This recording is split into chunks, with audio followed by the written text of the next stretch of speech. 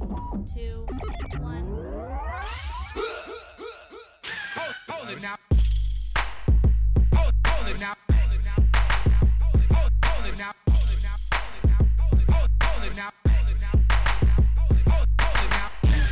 Welcome to the Quincy Jones Show. You are now in the mix with the two-man tower trip, Quincy Jones and Doc Lesnar.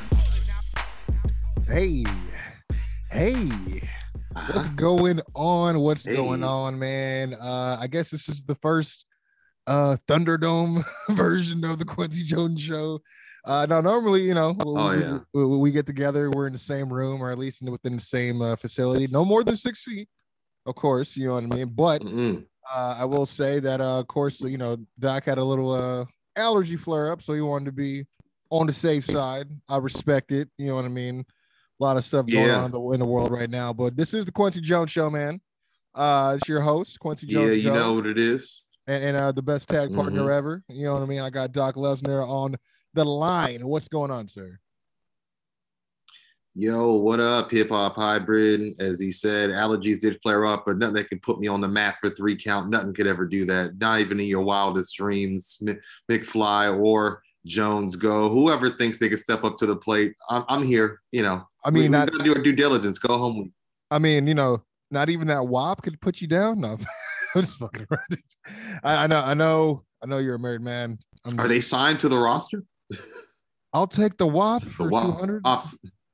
But you know what? WAP says we got a little bit of news here. Not a whole lot. We usually have a little bit of everything all across the world, a little across the pond, as well as all the way back up to whether it's New York or Jacksonville nowadays, however you want to call it. But I only got a little bit here. Well, first and foremost, I think congratulations is in order as Bobby Lashley, WWE champion. Lashley. Oh man, I love that you sent me that, man. No, I had to. I wanted to download it just so I could post it, but it was these celebrities, they put their videos on private, and all of a sudden it just I can't get no access. I don't know. I can't speak on it. I don't know. Can't talk about my sources, but I will say this: it was a lovely sight to see. You love to see it. I know it was 29 days last year in 2020 for Black History Month. It must have been extended 2 more extra days this year, as we got the excellence, the almighty Bobby Lashley, only the third African American WWE champion, next to The Rock, next to Kofi Kingston. That's all we got, man. I mean, but you know what? I'm hoping this isn't a transitional thing. I'm hoping. Look, I love Drew. I love what Drew's done in the year's time. I think that he could still be a major player. He still has many years left. He can get, be woven in and out of the main event picture, come SummerSlam, whatever, right?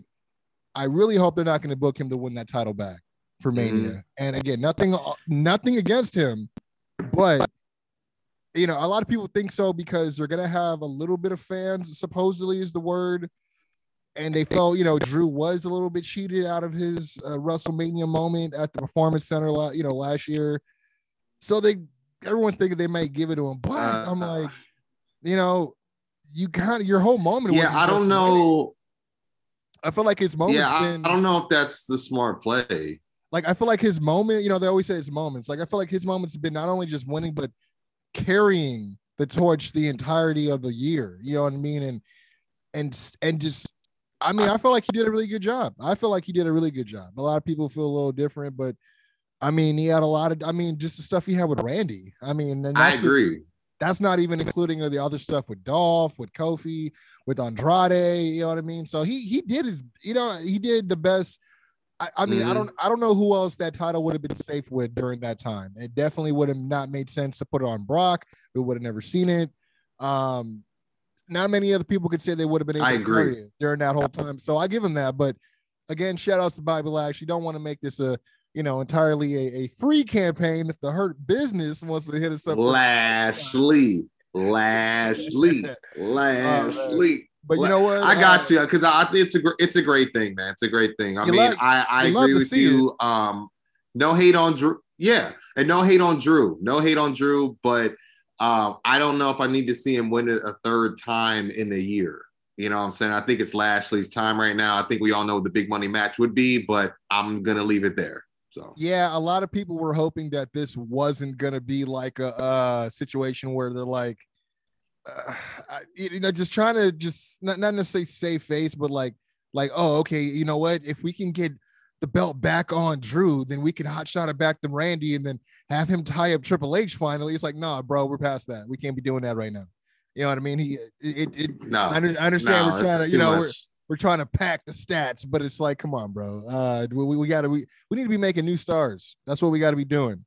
Bobby Lashley's in his 40. Bobby Lashley is what they say, 48? Bro, you wouldn't even know he was 48, bro. Insane. But yeah, hats off. Yeah, hats off, no, real talk. You know what I'm saying? Yeah, he earned that. Same way Drew earned it. You know what I'm saying? Came back same way. Yep. You know, similar journeys. I ain't gonna lie, man. But yeah, shout out to him, shout out to Bobby Lashley, shout out to the Hurt Business, and shout out to myself, along with Mac Lowe and Brian Andrews, who literally had this talk 2 days before this happened. So I like to think we had a little bit to do with that. You know what I mean? A little wishful thinking. You build it, they will come. And this is the Hurt Business, baby. But the era of the Almighty has started. But you know what? A new era could be starting in wrestling, as you know, it was almost a year and a half ago now. We've been we had to change the format of the show. We were forced to because the inclusion of the Wednesday Night Wars. We used to just cover WWE. We used to cover as much as we could with Raw, SmackDown, NXT, try to blend it as much as we could, but then we had to move the main roster aside and let them know what was good. Got our hands filled. Had the War Zone coverage, you know what I'm saying? But now it's seeming like the rumor is the war may be over. And as WWE looks to be moving NXT to Tuesday nights. Have you heard about this? Yeah, you know what? You had mentioned a little bit of it in the group chat, which had me raise an eyebrow because I was like, I don't know if that means white flag. We can't continue to do this on a week-to-week basis, because that's the one thing we've been saying is the reason NXT used to stand out besides the 1 hour is what they did with that 1 hour and how they rotated its talent. You know what I mean? And I feel like that way of showcasing and displaying new stars has suffered because they're worried about a week-to-week rating now. And so it is very interesting because that's certainly not what happened the first time the wars happened. It wasn't like you could just move to another, day, but there also wasn't multiple shows or they weren't as ample as they are now. So it is interesting, and it'll make our job easier. I'll say that. So I was thinking the same thing. We don't have to split up the time. I mean, we could, we watch one on one night, one the other night, have more than enough time to review and take notes. Just a quick note on it. It says, as the Wednesday Night Wars have revitalized the pro wrestling space as AEW and NXT battle it out every week to produce engaging products. The latest report from Madman Pro Wrestling Podcast has revealed that NXT could begin airing on Tuesdays starting April 13th onwards. So, said that I think that's the week after WrestleMania, the Wednesday after WrestleMania. Yeah. Because I believe WrestleMania. Because I believe it's April 10th and 11th this year. And that's the first Tuesday that would be correct because This Is Awesome is set to drop Monday, April 5th. So yeah, that makes sense. Oh, did I get a plug in there? My bad, guys. All I gotta say is that this isn't a spoiler, but it's pretty dope. That's all I gotta say. That's all I gotta say. Oh man, but no, we were talking about NXT though. Yeah, we were talking about NXT. I mean, the only other thing I had actually, besides Bobby Lashley, it was worth noting before, because I know we're getting into NXT coverage real quick here. Worth definitely highlighting. Rest in paradise to legendary pro wrestling promoter Jim Crockett Jr. Passed away. Wow. Yeah, passed away at the age of 76. News of Crockett's passing was first announced on Facebook by WWE Hall of Famer Robert Gibson of Rock and Roll Express. Obviously part owner and operator of Jim Crockett Promotions from 77 till 89. Company which ran affiliated with the NWA, started by his father, sold in 88 by Ted Turner, renamed to WCW. Crockett Jr. was a three-term NWA president, last serving the role as NWA president in 91. But yeah, it said that he Man. actually was hospitalized last Friday and was I didn't even yeah, hear that. noted is not doing very well. And then Wrestling Observer Radio, they reported that he was in quote unquote grave condition due to issues with his kidneys. Grave. Wow. Yeah, due to issues with his kidneys and his liver. But yeah, reportedly passed away March 3rd. Man, Conan just went through the Yeah. same thing, but he's Conan's had a history of transplant. Yeah, the kidney problems, transplant. but Yeah. man, I mean, they were telling him he was mhm. knocking on death's door too. I mean, for him to live. Yeah, I was It's crazy. Yeah, I was listening to that as well, man. Yeah, but that's good. That's crazy. I didn't realize that.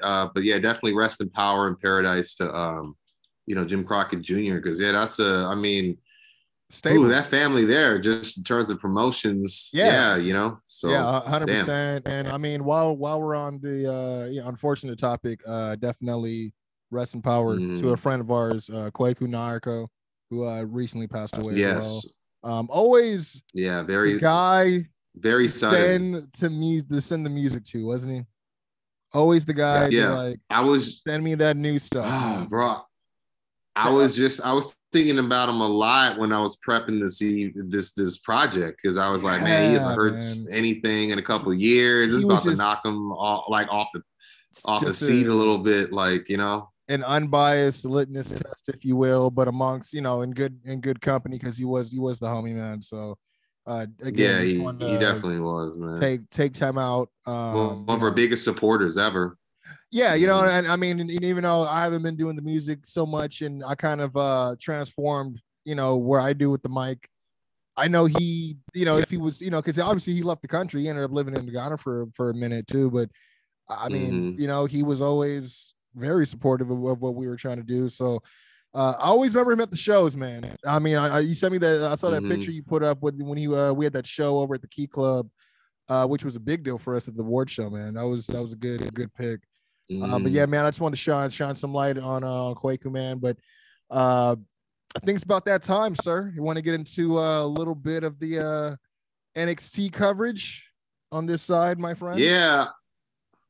I mean, and I'm sure we'll blow through it a little bit. I think to me, I found a few things I thought that were worth talking about. You let me know if you agree. I would say that first tag match had some with Oni and Birch in a non-title match against we had Timothy Thatcher teaming with Ciampa, and it was a good match. I think we knew it was going to be a drag-out fight, but I think I don't know about you. I was more piqued, or I guess my interest is more piqued, or more so by the ending of this, where we did see Thatcher. He was about to tag in Ciampa, but then he kind of stops because he gets distracted by Imperium, who is watching on from the ramp. And if anyone that really knows their history, they know that Thatcher was once part of Imperium, And so what I liked is how this distraction cost them the match, elevated DDT by the champs for the win. But it would lead to this segment later on where, Thatcher basically goes on and says, we all come from somewhere. We all have a past. And these guys keep throwing mine in my face. But Ciampa kind of cuts in and says, you know what, his past with Imperium, it's just that. Are we done here? He kind of ends the interview. What do you think about this? He made sure he curtailed any type of suspension of belief or fantasizing on the part a dissension. Any type of inkling, right? Any type of reminiscing of those old times. He's just like, no, cut that shit out. I love how Ciampa keeps looking like Father Time week after week. Dude, I like if Father Time was to me, I'm like, I didn't even know he grew hair like that. I was tripping. Like it was one of those things where I thought he maybe had the male pattern baldness like real early, and so he shaved it real early and just kept it low. Same. Because remember, he had the faux hawk for a little bit. Yeah, because there are some undesirable photos of him from prior when he was a lawyer and got dealt with by Undertaker as an extra. Yeah. There's some other stuff, you know what I mean? So, yeah, I would have thought the same thing, with the male pattern baldness thing. But, yeah. But in terms of I'll give NXT this. They've been on the ball as far as storylines lately and piquing the interest. Yeah. It was interesting because soon as I didn't see the initial distraction, but I saw the segment you're speaking about where they were backstage, and Ciampa made sure he was like, no, we're not talking about that shit. You know what I mean? Like he just kind of got in the middle of it. Yeah, we done here? We done? But as soon as they mentioned it, I was like, oh, I got to talk to Doc about this because I know he's very like, yeah, you have a better knowledge on his extensive background, Thatcher, as far as him and I think it was a Ring Kampf, is it what it used to be? Yep. With Walter and a lot of those same guys. I'm trying to think who else was in it because it Walter. It wasn't because Eichner wasn't part of the original. And then we saw the thing last week where Wolf kind of approached Dane and they got their history with Sanity, but I'm sure Dane's probably rubbed shoulders in the European circuit, as did Marcel before he got there or to the NXT system. So there's a lot of NXT system links that they're actually exploring, which I do appreciate. You know what I mean? So, dude, yeah. Are we seeing, is this a recruitment process? Is this a recruitment season for Imperium? I mean, because you got quite a few different angles going right now. Yeah, and then you got the fact that in their vignette, they've been really big on across the brand domination. So it might be a thing where maybe they got members on both brands, UK and regular NXT. Who knows? So very true, man. I mean, I guess they're gonna have to make some room. Yeah. I don't know if you heard about that rumor about not a rumor, but they like to stir shit up. Like Conor McGregor, he responded to Finn Balor. Finn Balor had a picture of like a figure of Conor McGregor, a figure of Triple H I saw that. I saw that. Yeah, they're teasing. I think I sent that to you guys. Was it you? Okay, because the whole time I was thinking, I was like, well, can we just get Conor McGregor to just be in NXT UK and just keep him there? I'm like, I wouldn't be mad at that. Seriously. You know what I mean? But imagine if he took Pat Mac's place as like the mouthpiece. I mean, he's over here talking about supposedly, thinking about retirement, so we may need a replacement soon. We'll see what's up. I don't know. We'll see. It sucks to suck. You know what I'm saying? With NXT, I was going to say the next thing I think was worthy was they talked about it last week. The Way had therapy this week, and I knew I wanted to talk about this with you. Yeah, because I know you're a huge. It's fun. It was fun. I would say week to week. Yeah, but you're big on the week to week with Garganos in general. I think you keep a close eye to see the growth and if it makes sense. So, I mean, with this week, basically they're all inside of therapy. Theory says, "Hey, I thought I was on vacation. I didn't think I was kidnapped." And then Indy was like, "Oh, depending on the guy, it would definitely be a vacation." And then Theory basically says, "Go ahead." I was gonna say the only one that showed me was the Friends with Benefits one. And then it showed the I love when he gets weird. I was like, so I didn't. So I didn't see anything about a vacation. It just went straight to the one I saw. It was weird. I don't know. It was a weird cut. Oh, okay, yeah. So and then Theory, he goes on. He says, "I think Loomis is just a cool guy. He just needs a friend." That's when Indy says, "Oh, I would be a friend, but with benefits." And then she gets kind of caught doodling Indie Wrestling, but it says Loomis as like with a hyphen. That's funny. And then Gargano gets mad because he's like, I gave you that name. And then he coins the phrase, I don't want because he has a problem with Theory not being mad or not objecting to his perception. So then the therapist is like, well, maybe it's your problem. And he's like, oh, I'm not going to be therapied on. You're going to be therapied on, So it's kind of like this pee on, peed off type of thing. And then he gets kicked out the session. And then they kind of revisit this later where it's Loomis and Indy with Candace. And then I thought it was funny because Theory goes back, and that's when you saw the Friends of Benefits thing. LeRae's clearly paraphrasing text messages she's getting from Johnny, who's eavesdropping on the other side of the door. Like, my arm, I mean his arm or whatever it was. Like she's like, exactly. Yeah, because he's talking about he got choked out last week. That's what it was. His throat still hurts. I mean, my throat still hurts. And then that's when basically they all, or I would say everyone gets kicked out except for Austin because, you know, Johnny gets exposed with trying to eavesdrop and he's trying to play it off with an Uber Eats offer, which that popped me. Yeah, that shit was funny.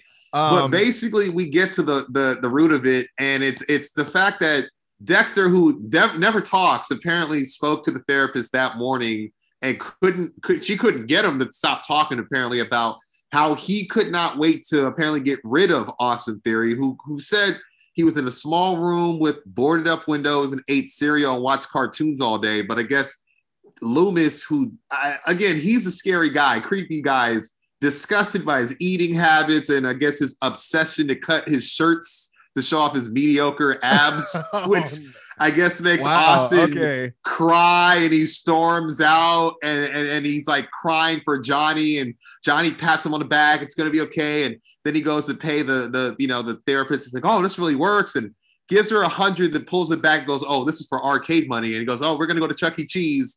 And she counts the money and calls them idiots, and that was kind of the end of it. But I thought it was funny in terms of the dysfunctional development that is the way that's going on a week-to-week basis. That is interesting way that they went with it, no pun intended, because you got a guy who's super weird, but then even he is super irritated by these habits.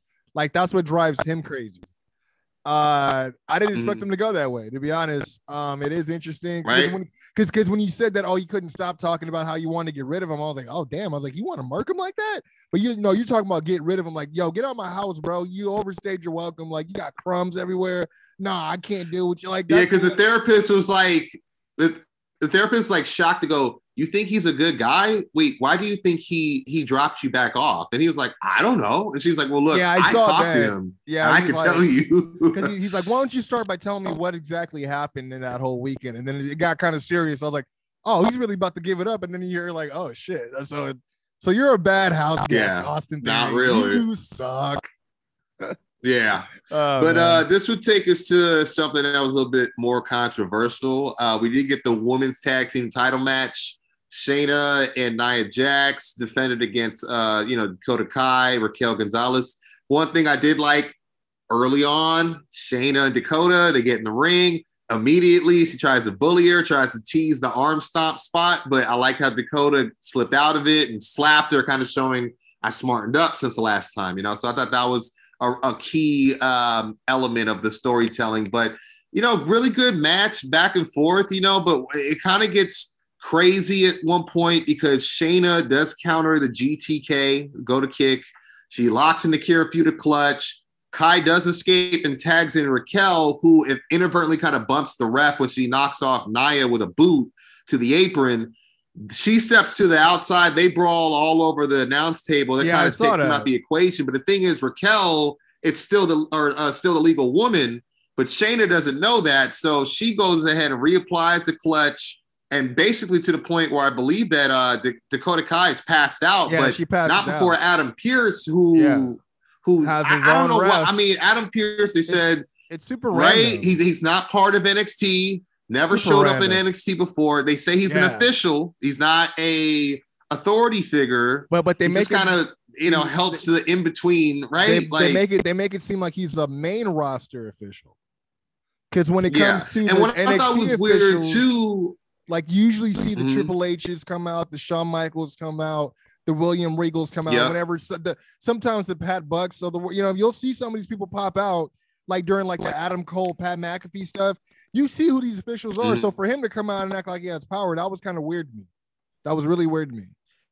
It was just out of character because there's not a direct link besides the main roster thing. Yeah. Although the women's tag team champions do transcend on all brands, they, in my opinion, have been featured more on Raw because of that third hour. You don't really see Adam Pearce as much on Raw as you see him on SmackDown these days. So I thought it was kind of it's hard to argue. Is there some sort of convolution? Was he there at the right place at the right time? Why was he there? Like he's been on Raw lately with Shane, and I'm telling you, you're 100% on the money. By the way, they're for sure built into this Braun Strowman Shane thing because it makes no other sense where they're going with it. So you've been seeing them a lot on Raw there, But then now I'm thinking, I'm like, yeah, I saw that weird tag match on Raw. Yeah. That was weird, man. but now I'm thinking like, okay, did he make sure that Nia Jax regained the tag title so that Roman wouldn't be on his ass? You know what I mean? That's a stretch, but you know. Oh, that's better than what we got. We got degrees of separation, really. But yeah, basically Adam Pearce comes down with his own ref to kind of regain control because, to be fair, the ref did get knocked out. You know what I'm saying? And I congratulated, is it Aja Smith to take that bump? It looked pretty good. Yeah. But so this other ref comes in and gives them the inadvertent submission victory, and they retain. Later on, we do see like William Regal in this like private boardroom with Adam Pearce kind of discussing what's going on. And then later on, basically Regal's asked about it, and he says based on how it ended, he's going to, quote, make an announcement next week that's going to change the landscape of NXT. So I don't know what that means. If that means like the titles are going to be NXT exclusive now, I was thinking that. So, I was thinking maybe if they win, they will be. Like maybe there'll be some sort of rematch or something. But yeah, I got to I think that part and a few little segments after this, but I didn't get to watch the entirety of NXT. Yeah, I only had two more points. One was your boy LA Knight kind of finally actually made a statement. I saw that, and I also saw my other boy, not to get too ahead or get behind. I don't remember which came first, but I did see that Swerve had a in studio like pre-taped promo as well. Oh yeah. Yeah, I'd be remiss. I was gonna kind of collectively bring up the other stuff that was like less, I won't say less important, but not as high points. But yeah, he had this quote in his vignette, kind of at Leon Ruff, where he was like, "You don't want to go to war with someone who cares less than you do." Yeah. And Swerve is just different, and I just don't care anymore. So I thought that was pretty important to note. And in terms of the little stuff, also Kaden Carter, she challenged Xia Li for a match next week, but she kind of gave an injury report that supposely Casey tore a LCL. I heard she part of the match last week. So yeah, I don't know if because sometimes this stuff makes like kayfabe, like injuries make the news and shit. I had heard that she's at one point broke her leg, a portion of her leg, but maybe it's just a tear, based off like a stomp. Oh, maybe she's finally getting that. Yeah. Okay. That makes sense. Okay. Huh. Well, yeah. No. Other than that, I know Amber Moon did go over Aaliyah with the forced eclipse. And then Everrise had a no. That was sick, right? yeah. Everrise had a no contest against Brazongo because LDF just stomped them out, and they basically said, "If you think what happened last week means we're weak, then this is what awaits you if you believe that." Something to that extent. But the only thing I had was LA.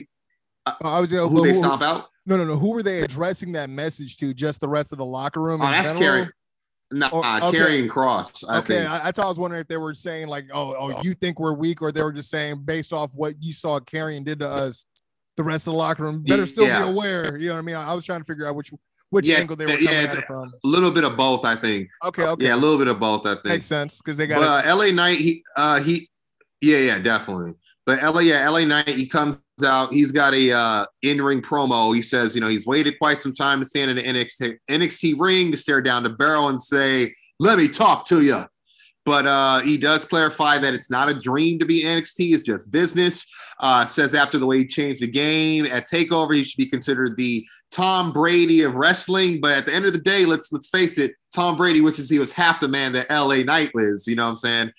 He does name names in Gargano, Adam Cole, and Finn Balor, but says, I'll beat the absolute hell out of anyone who tries to bring flash and pizzazz to my front door, because he didn't come here to be flashy. He came to get the job done. He's the last of a dying breed. And he says, don't call him the GOAT. It's overused. Just call him L.A. Knight. And that's not an insult. That's just a fact of life. The only thing I got to say what I thought was interesting. Go ahead. I am definitely on the gravy train. I don't know if you bought your ticket yet. But they had to give him the LA Knight logo with, and I made a joke of it, but the LA is almost like the LA Gear logo. Like it really is. And it's just like, and then the song is like, y'all picked this. This is the first draft, Matt Riddle. bro. right? I was like, this sports draft Matt Riddle. I literally was or, like, this or sounds like he'll turn Matt Riddle. This He'll sounds turn like a Matt Riddle remix / a random ass hip hop West Coast style beat from a producer who's never been to the West Coast on SoundCloud or SoundClick, right? Like right. It was just like, and it wasn't bad. It just doesn't fit him. Like I mean, compared to what his old music was, yeah. That was my only. That's all I had to say about that. But yeah, and that yeah, and what the song sucks, and that's a fact of life.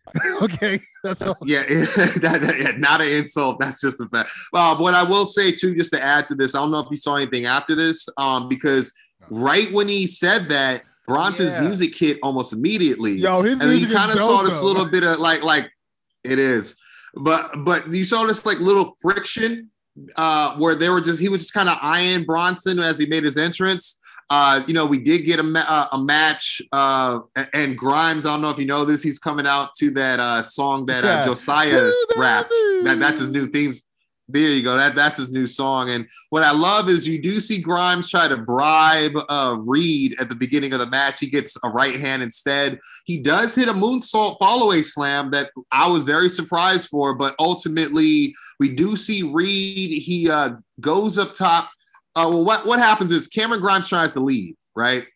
Reed hits him with the suicide forearm smash a la Samoa Joe, and it makes, because Grimes is trying to grab his hat, it goes flying. So at this point, Reed throws him in the ring. He goes up top for the tsunami splash, and LA Knight comes down, and he throws the hat into the ring to distract the ref, and he knocks off Reed off basically crotches him on the top rope, allowing Grimes to follow up with the cave-in stomp. And he kind of stays there for a little bit, like on the ramp, and kind of looks at Cameron Grimes, but there isn't really a you owe me one, but there is. You know what I'm saying? There's no hand gesture, but just a look like, yeah, I just did that. You know what I'm saying? And you just get this brief stare down between Reed and LA Knight at the end of that, basically. I mean, so, they do have impact ties. So him and Cameron are definitely. And I don't know if you saw how that match got introduced. Yeah, I did. Cameron was backstage trying to say, "Oh, this will be the Cameron Grimes Auditorium." Yeah. And they said, "Oh, hey, one of the guys you hit last week wants a lawsuit." He's like, "I got Kiss My Grits money." He's like, "I don't know what that is." How much they want? 1, I'm gonna 2, 3. Yeah, 4. man, that mess was funny. Nah, it's funny though, because I can't help but think of Big Money Matt when I see him trying to pay people off.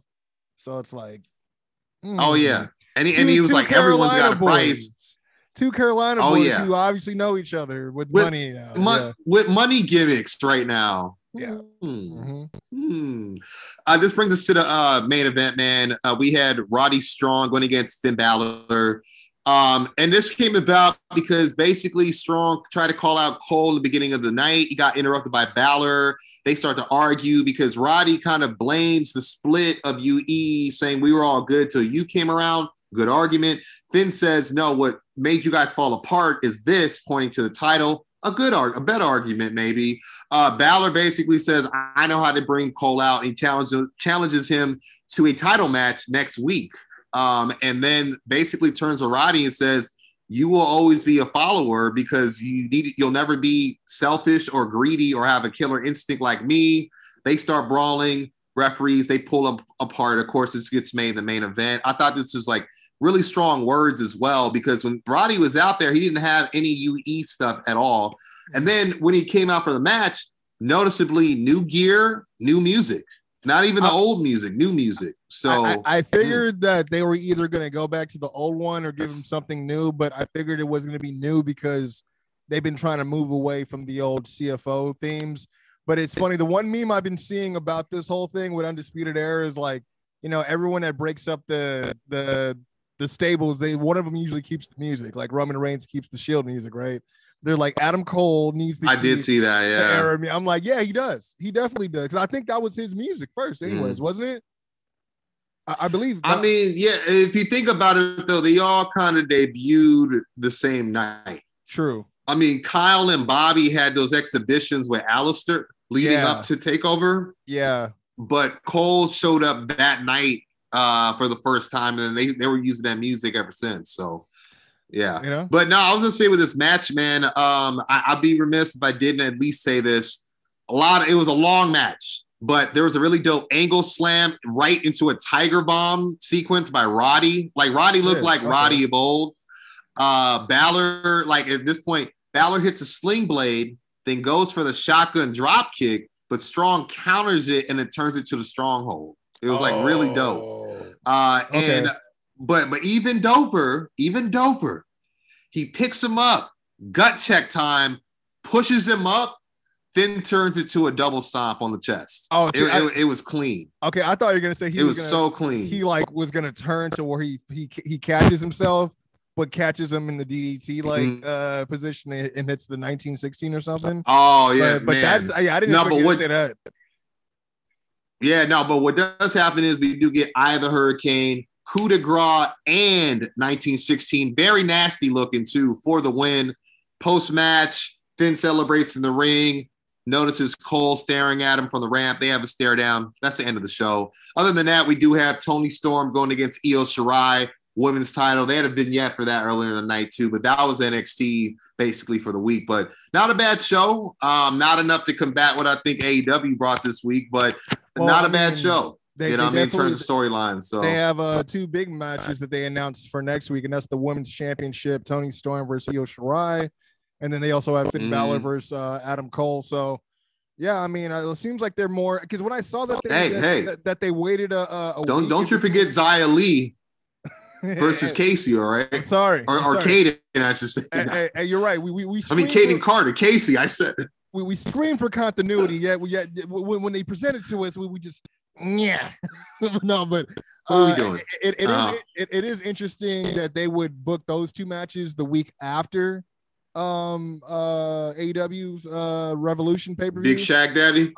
But yeah, so it makes me think that they already are in the process of no longer programming and start moving away. I mean, especially the news of Tuesday could be a sign. I mean, but yeah, I mean, that was NXT, man. We're gonna take a quick break. And when we come back, we got a treat for y'all, man. We're going to be coming back with the third man as we, I just brought up Revolution. Of course, we're going to get into the other side of the war zone. We're going to light the fuse on the Crossroads edition of Dynamite as they that's right the whole night. But we're also going to have Marc McFly coming in here, man. And we're going to talk predictions for Revolution. McFly! That was pretty good. We're going to take a quick break and we'll be right back. Peace.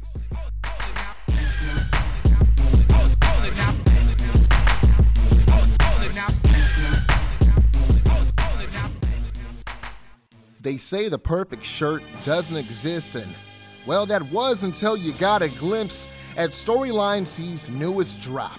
What's good? Ladies and gentlemen, it's your boy Quincy Jones Go from the Quincy Jones Show podcast, and I'm here to tell y'all, of course, that Storyline T's has done it again, but this time featuring the master of the perfect plex, the sultan of the gum swap, the innovator of the towel game, Mr. Perfect himself, Kurt Hennig, and some might say the greatest to never get a shot at the world champion. You know what?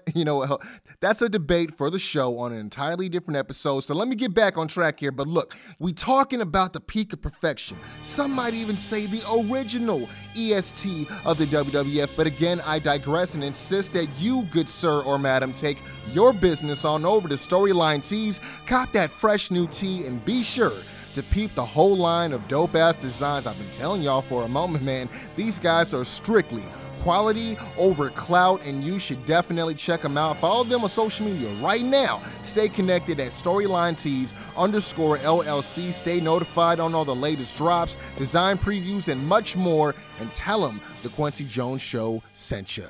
Go. Welcome to the Quincy Jones Show, featuring the best damn commentary team on the planet. Quincy Jones and Doc Lesnar. Is he the third man? He's the third man. What the hell is going on here?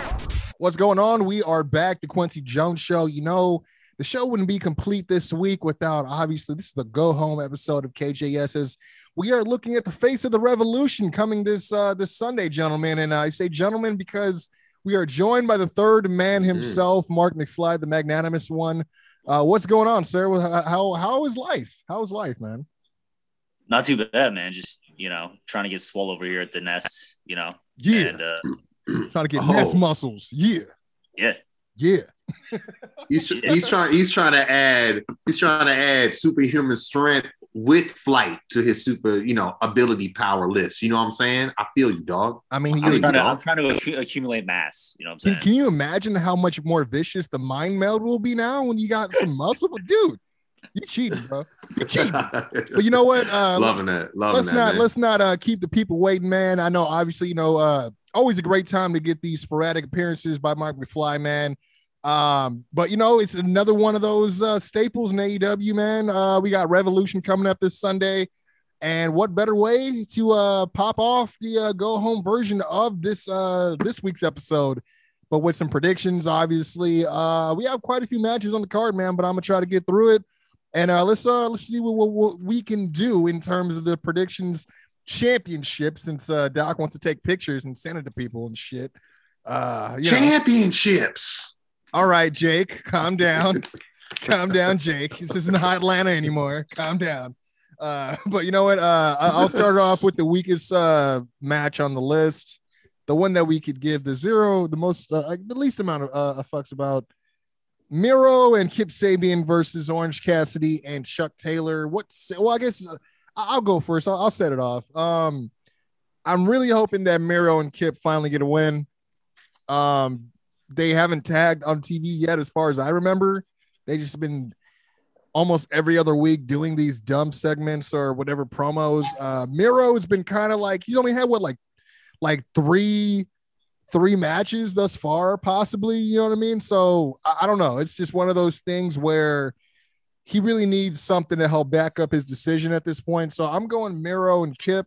Mm-hmm. He had a pretty strong promo coming out of Dynamite this week as well, where he, pretty much in like 3 different languages, he just said that the games are over, the chains are off. So I'm going Miro and Kip on that one. I'm gonna agree with you, Quincy. I mean, I'm not interested in this match at all. I'll probably like skip through it to the high spots or whatever, but I'm gonna say Miro and Kip just because I don't know why you'd sign a dude like that and not have him do anything besides being like, wedding segments and like comedy skits and shit. So I'm gonna say that's the right pick booking wise, even though this match is pretty useless in my opinion. But that's kind of how I see it going. I kind of feel like there'll probably be some fucking treachery or whatnot. I doubt it'll be a clean one, but that's my pick. Yeah, I mean, I think it's a resounding Miro and Kip. I'm not going to say anything you guys haven't said. I've been wanting to see more of what we know Miro can do. We see it in snippets. I mean, in fact, I feel like we saw more in the run-in he did to cost Cassidy that TNT ring in that Battle Royal than we've seen in any of his matches, which is kind of a shame. But hopefully this will be the one, because at the end of the day, although they're a crew, Orange and Charles, the butler, are not the best friends, you know what I'm saying? So I think Miro and Kip have a chance to really solidify themselves as a formidable tag team, kind of what you said, Quincy.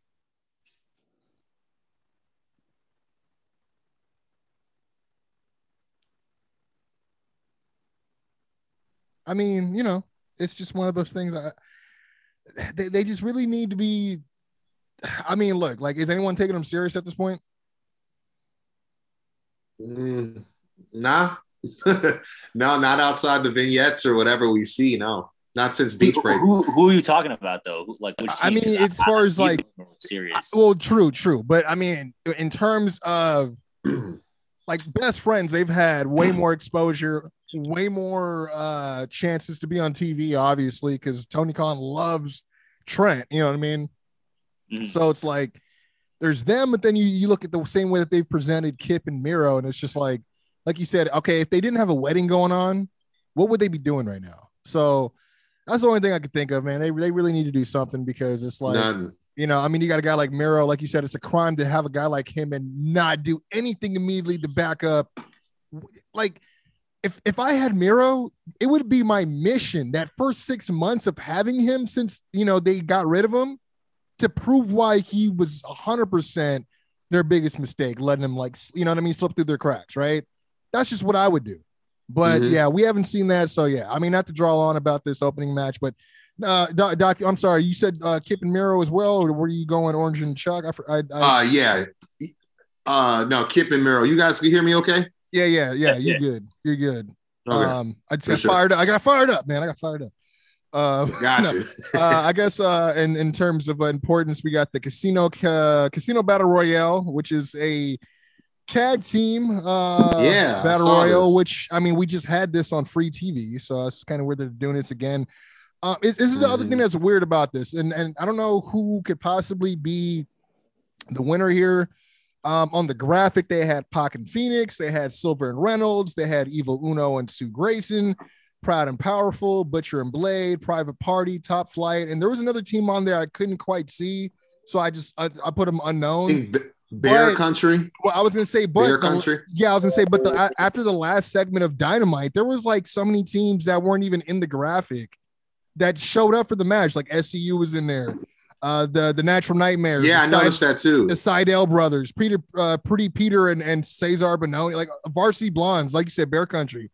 I mean, if these are all the teams in there, I'm really, if I wanted to tell a story, I would hope that it'd be Proud and Powerful to challenge MJF and Jericho if they win the tag titles, right? Get a kind of that slow burn implosion of Inner Circle, but I don't know. Because I'm looking at the teams that are even legit. You know what? Oh, yeah. Proud and Powerful is in there. I didn't realize that. Okay. Yeah, because I see Bear Country, Top Flight, Private Party, Butcher and Blade, Proud and Powerful, Stu and Evil Uno, Reynolds and Silver, and like you said, Phoenix and Pac. I'm gonna go for Private Party on this one. For some reason, they're the only team. Oh wow, okay. Because I mean, I could see them if the Bucks retain, which I think they will.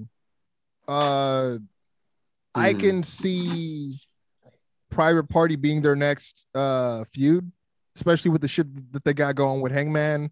It would kind of help tie up a loose end because everyone kind of went their own way, but you don't really hear anybody talking about Hangman no more, even though what he did wasn't as vile as what Kenny's been doing to them. You know what I mean? So I don't know. That's all I got to say about that. So yeah, for the Casino Battle Royale, they are talking. I was gonna say they are talking about Hangman, but not for the same reason they were a couple months ago. Yeah, very true. Very true. So yeah, as far as my pick, I'm going for Private Party on that one. Yeah. Fuck. I just thought about it because Pac and Phoenix could be a nice fold. Oh, you can't. For the Young Bucks as well. Man, come on. Yeah, I was gonna say. I mean, Quincy but no, go ahead, Mark. Quincy Jones. Hey, I'm resident flip-flopper, dog. About your Private Party pick, and now you're instantly back off. I mean, if I could be very, very fair here, I'd say I'm doing a Doc Lesnar. Am I not? Doc could no comment. No comment. You are, but the difference is. Oh, I didn't text it. I didn't text it in the chat. That's why. After the fact. Look, man, get yourself one of these. One of these here. Technically, I did. And maybe we can talk. You know what I'm saying? I did get me one of them, and then now you wear it. So, but Mark, what do you say? I'm still going. I'm still going for Private Party. I don't give a fuck. Okay. Well, yeah, I'm gonna first off say that I just so strongly dislike battle royals. Honestly, but Royal Rumbles, I mean, I love a Royal Rumble, but I mean, only if it's once a year and it's special. I can't stand. I can't stand a battle royal just for the sake of a battle royal. That shit pisses. That's like sloppy booking to me, honestly. But if I had to pick, I'm definitely gonna pick Pac and Phoenix because they definitely had a match this week, and it was an enhancement match, but it wasn't. It felt less like a match to make them look strong and more like a match where it was like, hey, remember these guys are a team. Like in case you forgot. Yeah, like these guys can whip your ass. Actually. Yeah. And so I feel like they wouldn't have done that unless these guys are probably gonna. I mean, also they're the biggest names in this match. Like I feel like it would be a slap in the face to these guys not to have them win. So what do you mean? You got Top Flight. You're talking about the biggest. I couldn't even finish. I'm sorry. I couldn't even finish. But who you got going, Doc? You talking about the coldest in the game? Nah. It's funny. Everything you guys have said was exactly what I was thinking. Once you started talking about the match, Quincy, we were on the phone earlier, and legit as I'm watching it, I was like, yo, who are the name of these fools that Death Triangle just smashed on right now? Yeah. You know what I mean? So, and then last week, I think I remember last week, Pac had a solo match where he smashed on somebody too. So I think also in what Mark is saying, they're pouring on some heat to the fire. Right. Phoenix had a main event match. You know what I'm saying? They've been surrounding the Moxley stuff. So I really believe I'm going ahead, but I believe that one, Death Triangle will win it. And two, I think they would be a great first opponent against newly minted tag champs in MJF and Jericho when we get that. That's my pick for that. But I think that would be an interesting program. But I'm going to go ahead and go Death Triangle as well. Okay, so Doc says Bear Country / Peter Avalon and Cesar Bononi. Okay, cool. Locked in. I said the coldest in the game. Oh, excuse me. The Butcher and the Blade. Sorry. Yeah. Respectively. Next, going down the list. I got to comment though. I got to quickly comment. It is weird that Caster would make the ladder match and him and his partner are not, the Acclaimed are not in this battle royal because they work well. But it was also weird that he didn't corner him in this match this week either. So yeah, I thought so too. But obviously we'll get into that a little bit later. But next match on the cards here, gentlemen, we also have the big money match. We got Big Money Matt Hardy versus Hangman Page, and remember, the stipulation is that 100% of first quarter earnings are on the line. So I'm going Hangman because that's just my dude. I mean, he needs the win, to be honest. Does he? Yeah, he does. He gets built up pretty well just to not do nothing with it. Like, you know what I mean? Like, when he does get featured, he has a good match. It's getting old. It is. It really, he has no, I don't know. Like, I do like what he's doing with Dark Order, but I mean, unless they're going to introduce some 6-man tag like belts, what's the point? You know?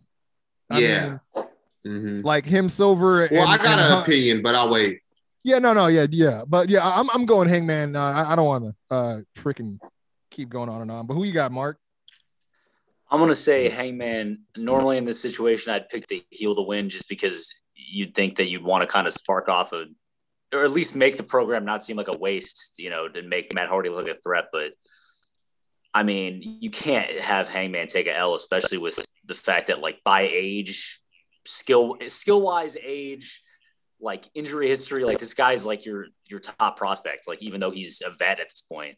Plus, you got mad right now he's like on like a fucking Nordic track, honestly. Like he's just kind of like doing nothing. Like I mean, no, I feel you. Like he's walking in place. So, but I mean, if you were to take this L, I'm like, okay, so now what? He joins the Dark Order and they just do comedy bits. Like I thought this guy was the reincarnation of Barry Windham. Like, what are we doing? Like, what is this shit?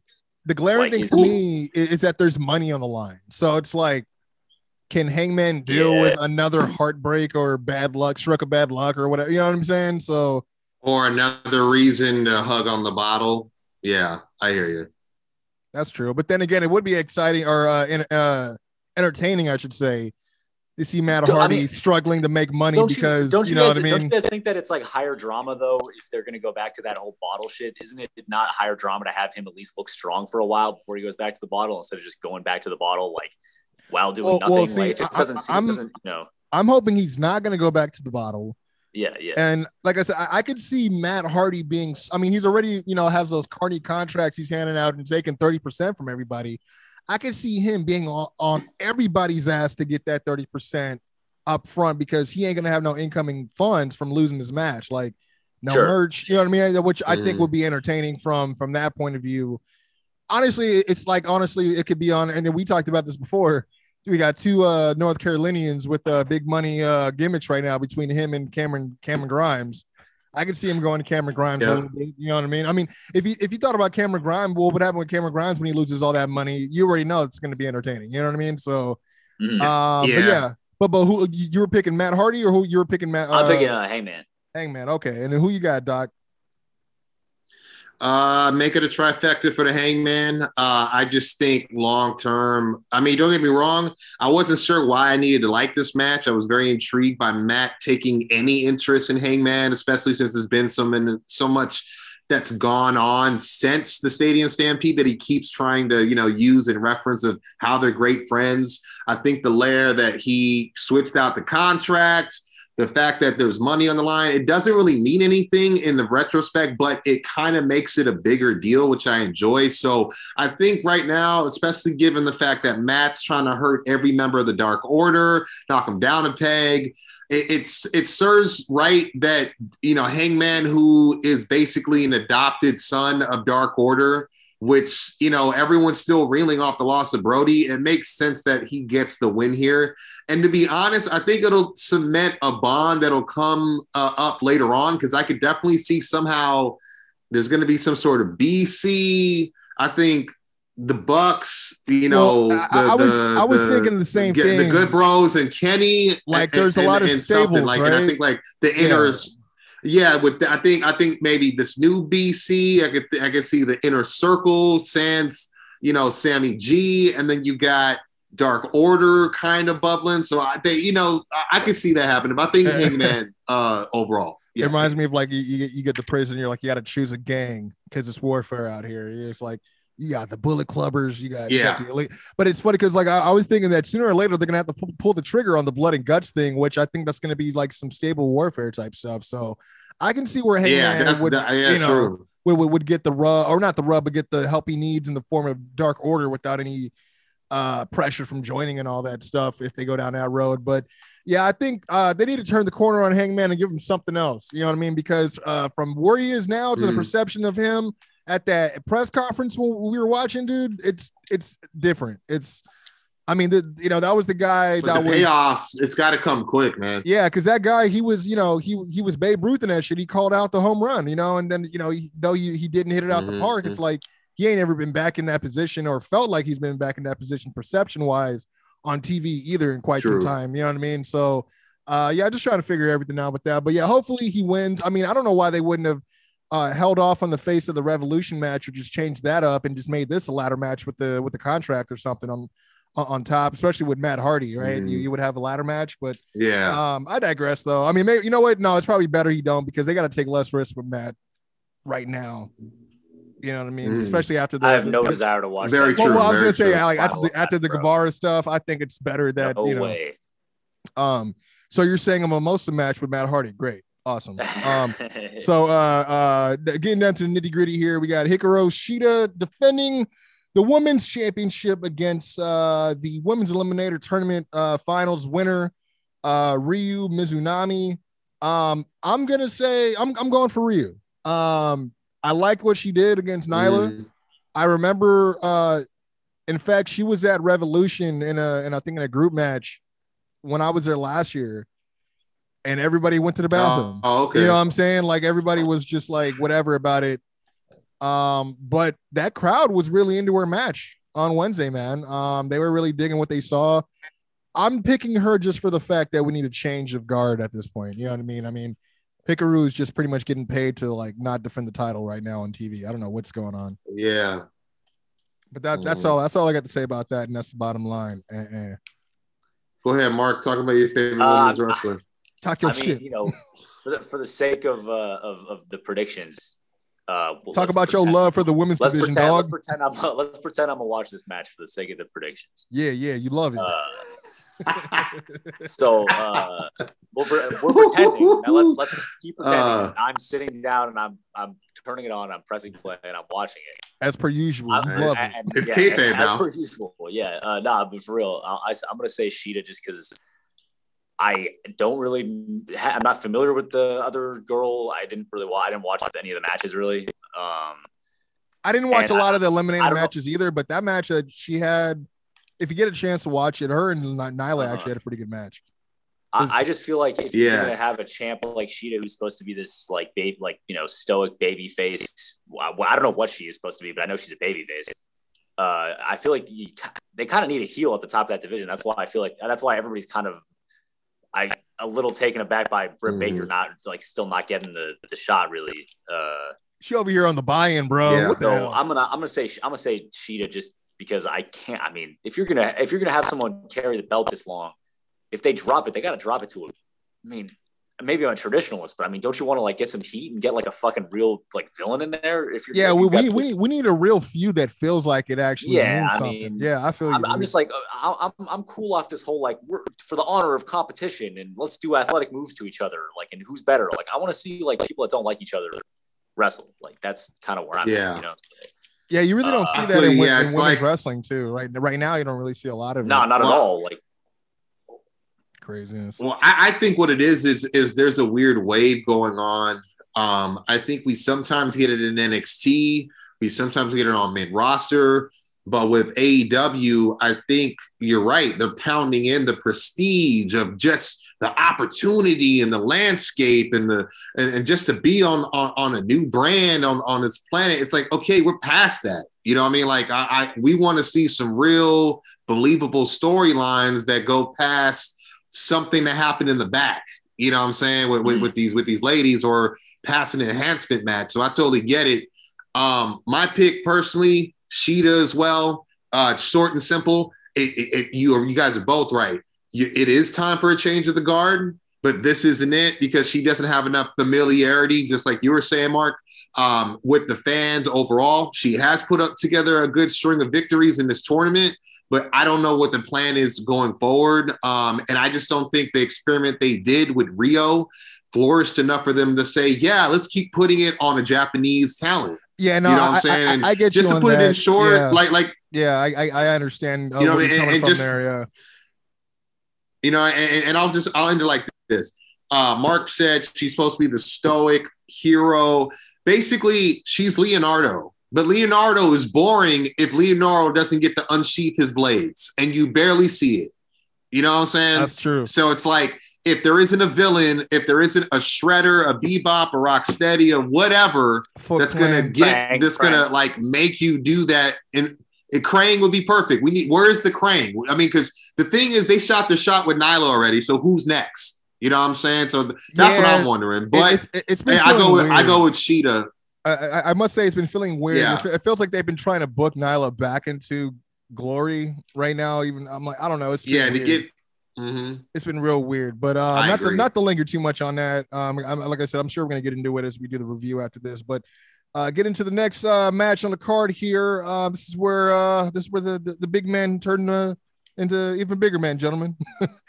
We got the street fight that I know Mark is just sinking, his teeth into, just chomping at the bit. Sting and Darby Allin versus Team Taz. What say y'all? I mean, I short and sweet, I would think it's Sting and Darby, right? That's the thought, but I think what makes it tough to make it a shoe-in is knowing that Team Taz really could use it. I mean, let's call a spade after weeks of avoiding each other with just hefty threats. It took a while to get Sting physical. It took a while to get Sting getting bumped. And it took a while to get the cool modernization of the whole bungee cord, drop down, zip line type of deal. But with that, and I mean, I don't know what else we need to see besides we've seen the Stinger Splash for free. We've seen the Death Drop for free. We've now seen the Death Lock for free on TV. So unless Sting is going to take off the shirt, which we know he's not because A, his age, and B, we hear that he's wearing protective gear, which is why he's wearing that long sleeve shirt. Now, nobody wants to see it. Yeah, you know what I mean? And not to jump the shark here, because I know I'm kind of jumping the how we've been doing the predictions, but it just doesn't leave a lot of room, you know what I mean, it all signs say Sting should get the win, but I want to go Team Taz with Sting convincingly having more in the tank. There's no title on the line. No one really, look at the odds. Big ass Brian Cage could beat up Sting and Darby by himself. Let's call a spade. You know what I mean? So I'm gonna go Team Taz, but again, I'm sorry for messing up the order here. No, you're good. Well, Quincy, you pick Sting and Darby, right? Yeah, I picked Sting and Darby. Okay. So okay. Yeah, I mean, the only reason why I was thinking Sting and Darby is just because of the fact that if Sting loses, this is just like him versus Triple H. You know what I'm Right, saying? right. Very true. That's Like- actually But Triple H, what I was going to bring up as well. The past booking of Sting kind of books you into or forces you into a corner where you're like, well, I have to give him a W, or else I look like the fucking Fed. Like I can't. Well, I mean, at the same know, time, so- if you take the risk of, a lot of people, it brought a lot of attention to the decision to bring Sting in. So then, for you to even bring Sting in amongst all the criticism and all the controversy already surrounding it, and then you bring him in, and then you have him get physical, and you build up to this match, and then you have him take an L. I mean, what are you saying? I mean, about this guy that you decided to spend money to bring in? Like, you present him as like this big entity, but then for him to take an L his first time out, I'm like, I don't think you're really protecting your booking decision by doing that. But that's just me. That's just me. But yeah, who do you got? Well, the only thing I think that kind of negates that a small fraction is the fact that Triple H isn't too young, hungry talents who need to get over, you know what I mean, in Brian Cage and Ricky Starks. That's the only thing I could see. Sting maybe going, these guys need it more than me. If Sting wanted me to powerbomb him, you're already over, bro. I mean, like, how many people are going to be like, how many new guys are going to be able to relish in that opportunity? But I see what you're saying, though, as far as, I mean, because all they have is just this fake belt that's not recognized by anybody. That's all they got. Mm-hmm. Yeah, I mean, I agree with Doc. Like it makes way more sense for Team Taz to go over. Like, I would definitely book it that way. But like, what makes me think that Sting and Darby are going to win is because, like, I mean, yeah, again, Quincy's point is the perception of Sting. Like, everybody's like, we live in a recency bias era. So it's like, what have you done for me lately? Even though Sting is a legend and we've seen him win championships and we've seen him even in TNA, he was prominent. Everybody's recent memory of Sting is like, okay, this dude took an L to Triple H, and then he got fucking in the ring, just like absolutely like demolished and hurt, and it was scary against Seth Rollins, So I think if he takes this L in a street fight, like, again, to Quincy's point, what are you trying to say about this guy? That he's just a guy, he's just here to take L's. Yeah, is he not worth the money that you paid to bring him over? Right. Yeah. But again, to Doc's point, this is the kind of situation where you wouldn't normally have this guy take an L for young, hungry talent. So it's honestly an impossible match. It's really not a good match to have. Like, they should have had Sting come in and get a W against somebody first before, Do you guys see? You guys see somebody like Paul White getting involved, just off the strength of like, oh, TNT brother, like, you know what I mean? Like, helping. I don't know, but I don't think that's a link that we'll see. But it's funny you say that. I wondered if Sting signing was a big decision maker for Show or for White coming over. You know what I mean?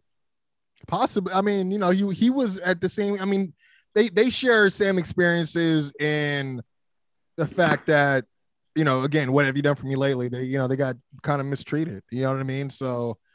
I could see that being a total reality, but in terms of who's going to win, because that's the only thing now that I'm probably kind of up in the air with this match. We heard a lot of rumors saying that it could potentially go the cinematic route, but I don't know. I don't know where they're going to go with it. I mean, very true. Yeah. I guess we'll have to see how it plays out, but we have 2 more matches before we get out of here, but I did want to ask one more prediction from you guys before we get into those matches. I think we got 3. We got 3 matches. Do we? Let me see. The only ones I have left are the tag team championships and then the AEW championship.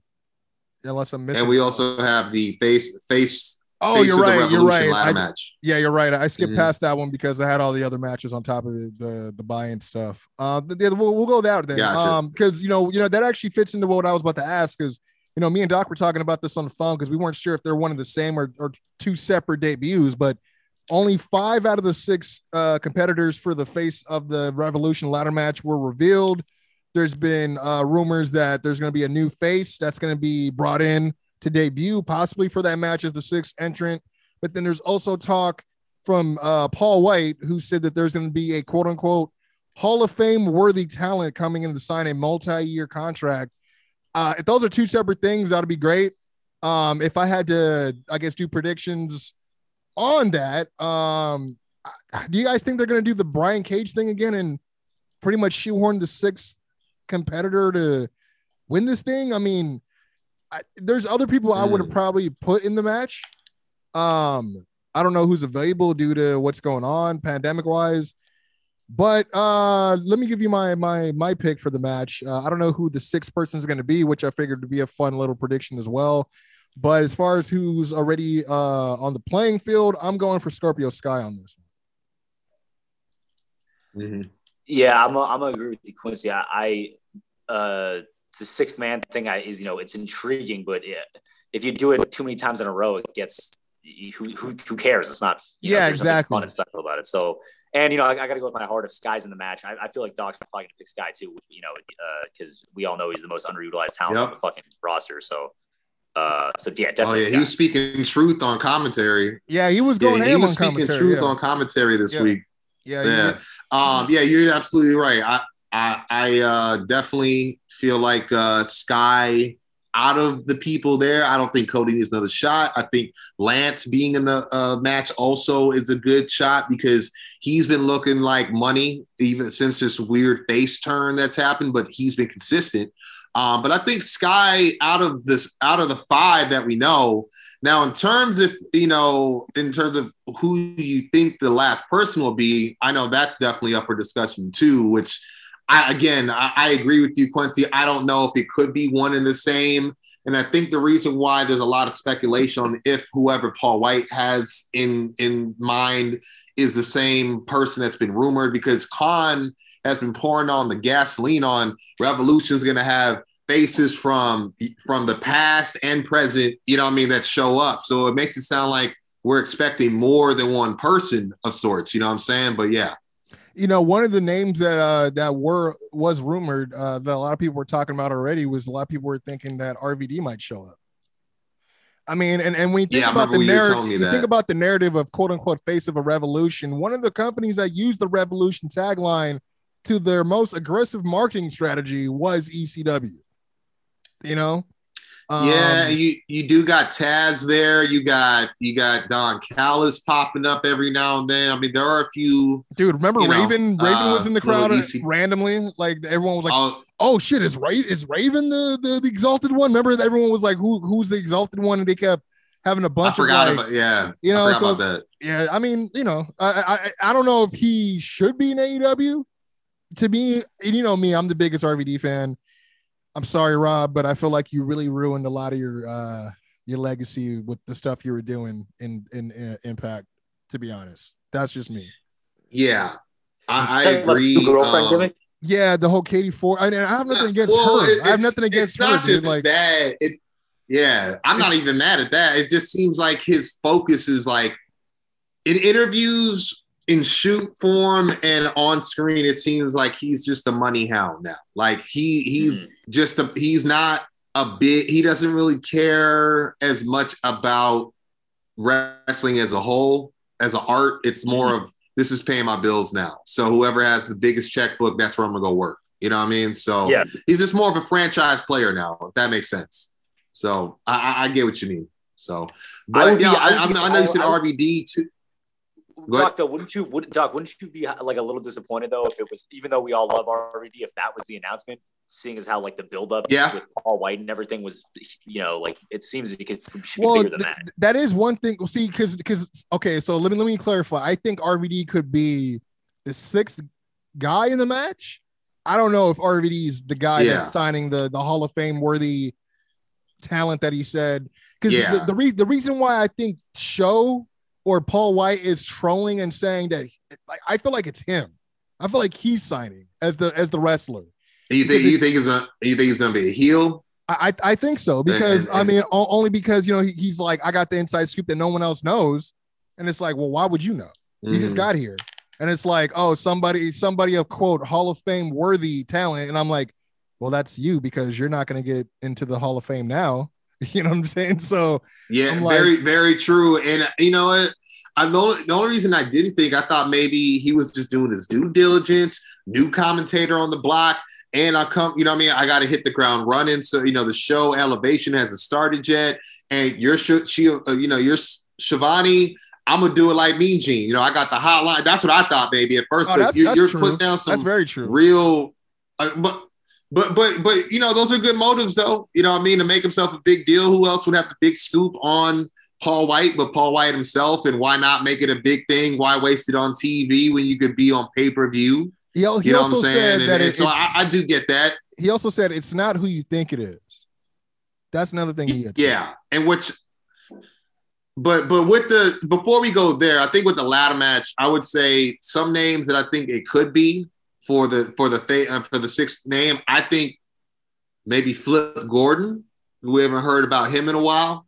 Is he still in, or I think I mean, I remember he was with Ring of Honor. I don't know if he ended up resigning, but it's hard not to think maybe Marty. You know what I'm saying? But I don't know if, you know, like you said, I think we were talking about last week. He kind of returned to New Japan for some tapings. It seems. There's an update to that, and they ended up not using those tapings because of the huge backlash they got online. Wow. I was like, that sucks, dude. This guy's trying to. Or do you think it could be someone from New Japan or Impact? That's true. I mean, if it's someone from New Japan, that'd be dope. But in terms of like, you're talking about the ladder match, correct? In terms of the sixth guy, I think that'll be a better look. You could spice it up a little bit. Maybe it's someone from Impact. You know what I mean? Trey Miguel. I don't know. He just came back. He just came back to Impact. So. What's the name of Mark's favorite? Austin. Ace Austin, baby. What's Ace Austin? Jesus. That's the guy.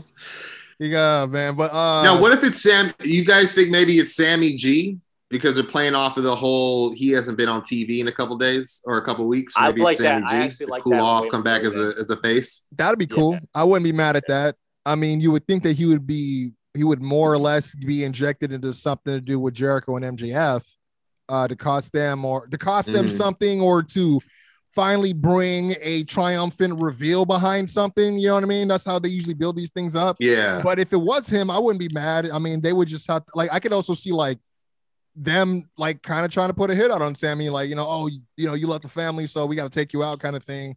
Not that that's what I want to see, but you know me, I just want to see Proud and Powerful do well and make Daddy proud. That's all I want. Of course. Now, in terms of that Hall of Fame, it is specific though. I mean, it's got to be someone that's not a Hall of Famer already. I think maybe not so. Maybe it doesn't have to, because I know a name I thought was maybe Kurt Angle. That was a good one too. That's a good one though, because he's not under contract. He's not under contract. Yeah, exactly. So I mean, especially like I would have to think that if somebody like Big Show made the move, that there's other guys who are turning, it's turning heads for them in WWE as well. Like, oh shit, like this guy is someone that we thought would be a lifer. You know what I mean? And So you never know, man. You never know. I can't think of anyone else that's not under a Legends contract that would be even worth it bringing in. I mean, I could. That's true. It'll be interesting because I could see if it's someone from the ladder match, maybe that's a swerve for whoever it really is, but who knows? But true. We can go to the tag match if you want. Last two matches, man. Young Bucks versus Jericho and MJF tag team championships. I'm going for the Young Bucks on this one, though I'm not against the type of entertainment we would get if MJF and Jericho won. I just don't see this team being the one that stops the Young Bucks after they had to beat FTR for those championships. And I say that to say MJF and Jericho to me are not better than FTR as a team. So yeah, that's all I got.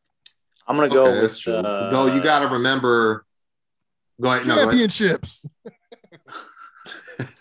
I'm gonna go with the Bucks. I mean, normally I would say MJF and Jericho, but it seems like they're kind of angling towards Sammy to get involved, and I feel like him costing them the match might be better storyline wise than them winning the belts. Honestly, it's crazy. I didn't even entertain that. Sammy a little bit, because I feel like if you're gonna take a guy, one of your young blue chipper prospects, if you're gonna take him out of your big main heel stable, he can easily fall back into obscurity unless you kind of give him a little juice afterwards. So I would kind of hope that he gets involved somehow, maybe cost him the match. So I'm gonna go with Bucks. All right, nice. Doctor? I'm gonna go in inner circle because I think they kind of let off the gas a bit with inner circle, though they've been on TV for the most part. They kind of picked it back up this week a little bit, but I just think you're right. The Bucks, they had the match with FTR. Maybe the difference maker was the fact Tully wasn't at ringside. They could always use that. They brought it up themselves as like this little backdoor reason why they lost. We all know they're probably going to revisit it, but I just feel like the Bucks have not really done much with the tag division at their disposal since becoming the champs. They've given tag team titles or opportunities or shots for opportunities to teams that aren't even ranked in like the hybrid 2. And I'm glad they called up Proud and Powerful, but that's just not what you do. You know what I mean? I'm trying to see them defend them like every other week, you know what I mean, on TV. Well, we saw that a lot really with, cement like with Hangman and Omega. We saw that a lot. Yeah, and even FTR when they were doing their like 15 minutes and you know what I mean, like at least they were showcasing people. SCU was putting on some programs too, man. Yeah, you're right. I mean, and I feel like the Bucks. I don't want to say have been lazy, but a lot of they have. I don't know if they're stuck between. They definitely seem preoccupied with executive work or something, right? Yeah, well, I don't know if it's because they don't want to come off as we're EVPs and we put the straps on ourselves and we're booking ourselves on TV every week. Yeah, because they can't just beat everybody every week. Because if they beat everybody every week, then they're going to hear it. Yeah. Yeah, but I also don't want to see them hug their dad every week or you know what I mean, or something in between like pushes it. So I feel like I need like kind of I feel like they're also distracted with this Good Brother thing because while I didn't even entertain the thought of Sammy running in to cost anybody anything, I thought to me Good Brothers would probably fuck this up for the Bucks, in my opinion. And then that's going to strengthen that storyline. But I'm going to go inner circle because I just think there's more at the end of that branch in terms of more story they can tell. Yeah, I feel what you're saying. And before we get to the main event, I missed this earlier. Were you going to Sting and Darby or Team Taz, Mark? I'm going Sting and Darby. Okay, and then so now this brings us to the main event: exploding barbed wire death match. Jon Moxley taking on the reigning defending AEW World Champion Kenny Omega. I am going for Kenny Omega in this one. I expect Jon Moxley to take a break. The way his last promo kind of hit. But then again, he could be swerving me. I don't know. But I don't think he would win because he won this time last year, the same belt, you know? So, and I think there's more story to tell with Kenny as champion in terms of this forbidden door that continues to revolve or, you know, and spin around and around as far as what talent could be possibly on the other side. I think Kenny, it works better with Kenny as the champ. I don't know why. Maybe the Japan ties. I don't know. But yeah, I'm going for Kenny Omega. Nice. I'm gonna pick Kenny as well. I'm not exactly looking forward to the match. Don't know if I'm gonna watch the entire thing. Yeah, I'm kind of weird about it too. Like I feel like it just didn't need this. Am I the only one that feels that way? It just sounds so ridiculous and dumb to me. To be honest with you, I mean, I know it's a real. I think what it is, it's like why? No, I get you, Mark. I think what it is like you had the unsanctioned match. I was just going to say. It's like, what stopped you from going this far when it was unsanctioned and unrecorded? But now it's like we're going to do something bigger than unsanctioned and it's official now. You know what I mean? It's kind of it's weird. You know what I mean? So I get you on that. It's that other point too of they kind of put some pressure on themselves because they keep saying this is the first American, like a mainstream American company that's ever done one of these matches, right? Let alone that it's being done on pay-per-view. And if it's famous in Japan and you got this new forbidden door or whatever they want to call it open, you know, with this relationship, I would think that there's some officials in New Japan or other companies in Japan keeping an eye on this match to see how well they're going to execute one of their like traditions. You know what I mean? I just hope they didn't just like I said, put pressure on themselves to fuck up. You know what I mean? Because you know, Quincy, not to interrupt you, but I really like the whole promo where Kenny challenged him to the match. It's just like, it's almost like he pulled it out of thin air. It's like, what are we even? It really felt that way, 100%. And so, in my opinion, if any sort of gimmick is going to be put on this match, I think it should be some sort of loser leaves the show or some sort of like, way to get Moxley off TV for a while so he can, I don't know, wrestle in Japan or whatever the fuck he's going to do. But these guys need to not touch after this. Like, this shit is getting I'm disinterested in it. So hopefully it surpasses my expectations, I guess. But I'm sorry, Doc. Who did you have in this? Oh, I didn't even ring in yet. I was actually waiting for Mark who did he say? Kenny? I say Kenny, yeah. Yeah. Damn it, I'm Kenny. going with Kenny as well. I think it just makes the most sense. Mox cut that impassioned promo about, what a way to go out. I think it's also important the absence of Mox on the go home show. I mean, it seemed like he drilled in the go home promo of why you should see this must see match a week early. But it's also important to note this. I don't know if you guys have read this, but like Mox had told Khan when he came in, don't play with me. Like, don't even tease matches if you don't want me to go like full bore. Because if you don't want me to, then don't ask me, basically. And so I'm sure that stems from this match to be hard. I was gonna say, I'm sure that stems from his experience. I was gonna say, I'm sure it extends from his experience trying to plan that match with Brock Lesnar, where it's like, so we're doing this no DQ, or are we not doing this no DQ? He's like, dude, we could do so much, but fuck it, yeah. But yeah, I don't blame him. I mean,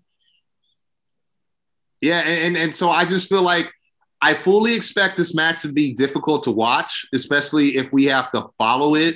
With the unsanctioned match, we've seen other things get. You're talking about doing worse than was it a sharpshooter over? Was it shards of glass? And he had to climb. You know what I mean? Yeah, he had that barbed wire bed of fucking that web of barbed wire and shit that they fucking off the stage. Yeah, dude.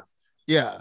I don't know what else. Exactly. What else? You know what I mean? So it's gonna be a spectacle, but I fully expect it to deliver, to believe it or not. You know what I mean? And I think because they had that guy that was in one of the bigger ones, give it his kind of tip of the hat. Like, I think it's a fitting stipulation. Do I agree with Mark that the stipulation came out of thin air? Oh, yes, it did. You know what I mean? Because it doesn't make sense for Omega to be the birthing pool for that idea. That's not his style. But we put that aside. It makes perfect sense for Mox to be beat at what's considered his own game, for him to be gone for a while and then come back like fucking not Bruce Willis, but John McClane on fucking crack. You know what I mean? But so I think it's going to be Kenny Omega for sure. It is interesting when you think about these two guys. You got a guy like Moxley, synonymous with extreme matches like that. Then you got Omega, who's built a quite reputable name in Japan itself. So for those two guys to be the ones that are going to be in this Americanized version of this, I mean, it kind of is fitting.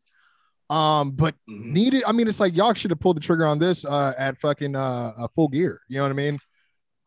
For the unsanctioned match. But I agree. Yeah, I mean, I'm gonna watch the car wreck just like everybody else, man. But yeah, that's the predictions officially from the Quincy Jones Show for Revolution going down this Sunday again, man. I want to thank you, Mark McFly, again for your time, good sir, getting those muscles going in the nest. No problem, Quincy. Yo, but real quick, because I'm not going to be in on the AEW review, can I just give you a little why the fuck? Oh, of course. I'm a little like, and I don't know, you guys can maybe correct me if I'm wrong, because I'm not like I'm not a historian or anything, but the amount, like I was watching this Shaq and Cody match with the tag match. Yeah. And, I don't want to outright criticize the match because it wasn't like offensive or anything, and it's not just this match, but like in AEW, it seems like every time somebody does a fucking move, they look at the fucking camera. They look into the camera. They do their talk. Like, it's like at what point is it just like ridiculous? Honestly, like, is that psychology or is that just like pretending to be a wrestler? I don't really understand. Like a lot of times I feel, and the Bucks do it. A lot of guys do it where it's like, no, you're right. Okay, every spot we're gonna have like a little like, okay, this is the obligatory taunt. Like, we have to do this right now. Like, or we one have to look person in the camera at this second, and it really takes me out of it, man. It takes me out of the match. It makes it feel really carny-ish. No, I know what you mean, so, because one person in particular that does that a lot, and he did it a lot until like he had a match recently. I can't remember against who. But I think it was it Kenny? I can't remember who it was, but it what's his name? Joey Janela used to do that all the time. He would hit a move and then hit a pose. It's indie. I'm telling you, it's indie shit. And it's just so looks like weird. wannabe.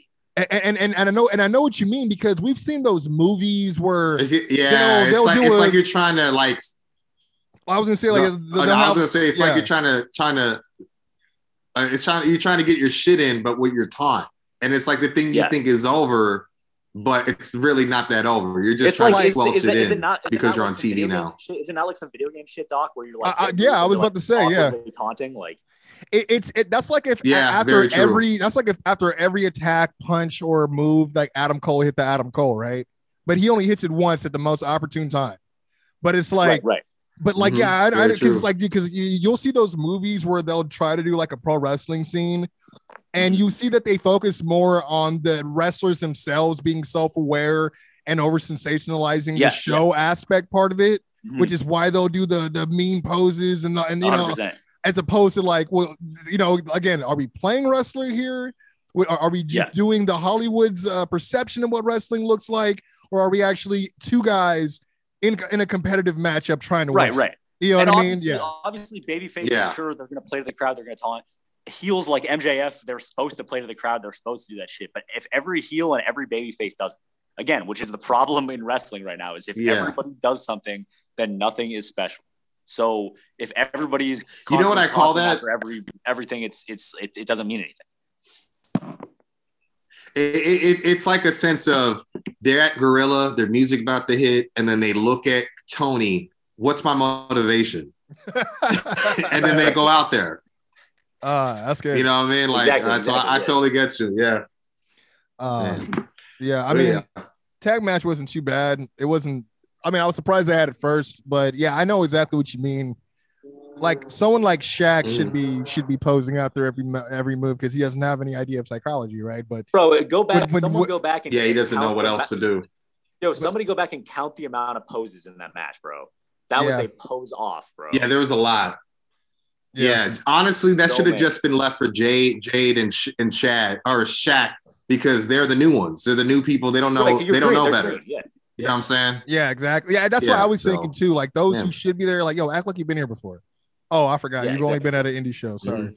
Let's act like you've been in a professional setting. Thank you very much. But no, those are the official predictions, man, of the Quincy Jones show.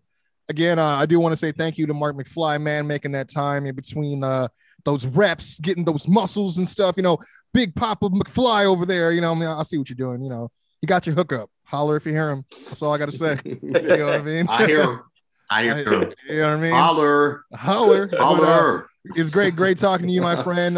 Definitely looking forward to seeing who walks away with the predictions belt yet again. But interested to see you know, what comes to fruition as well. But looking forward to having you back on the show, my friend. Yeah, man. Definitely had a good time.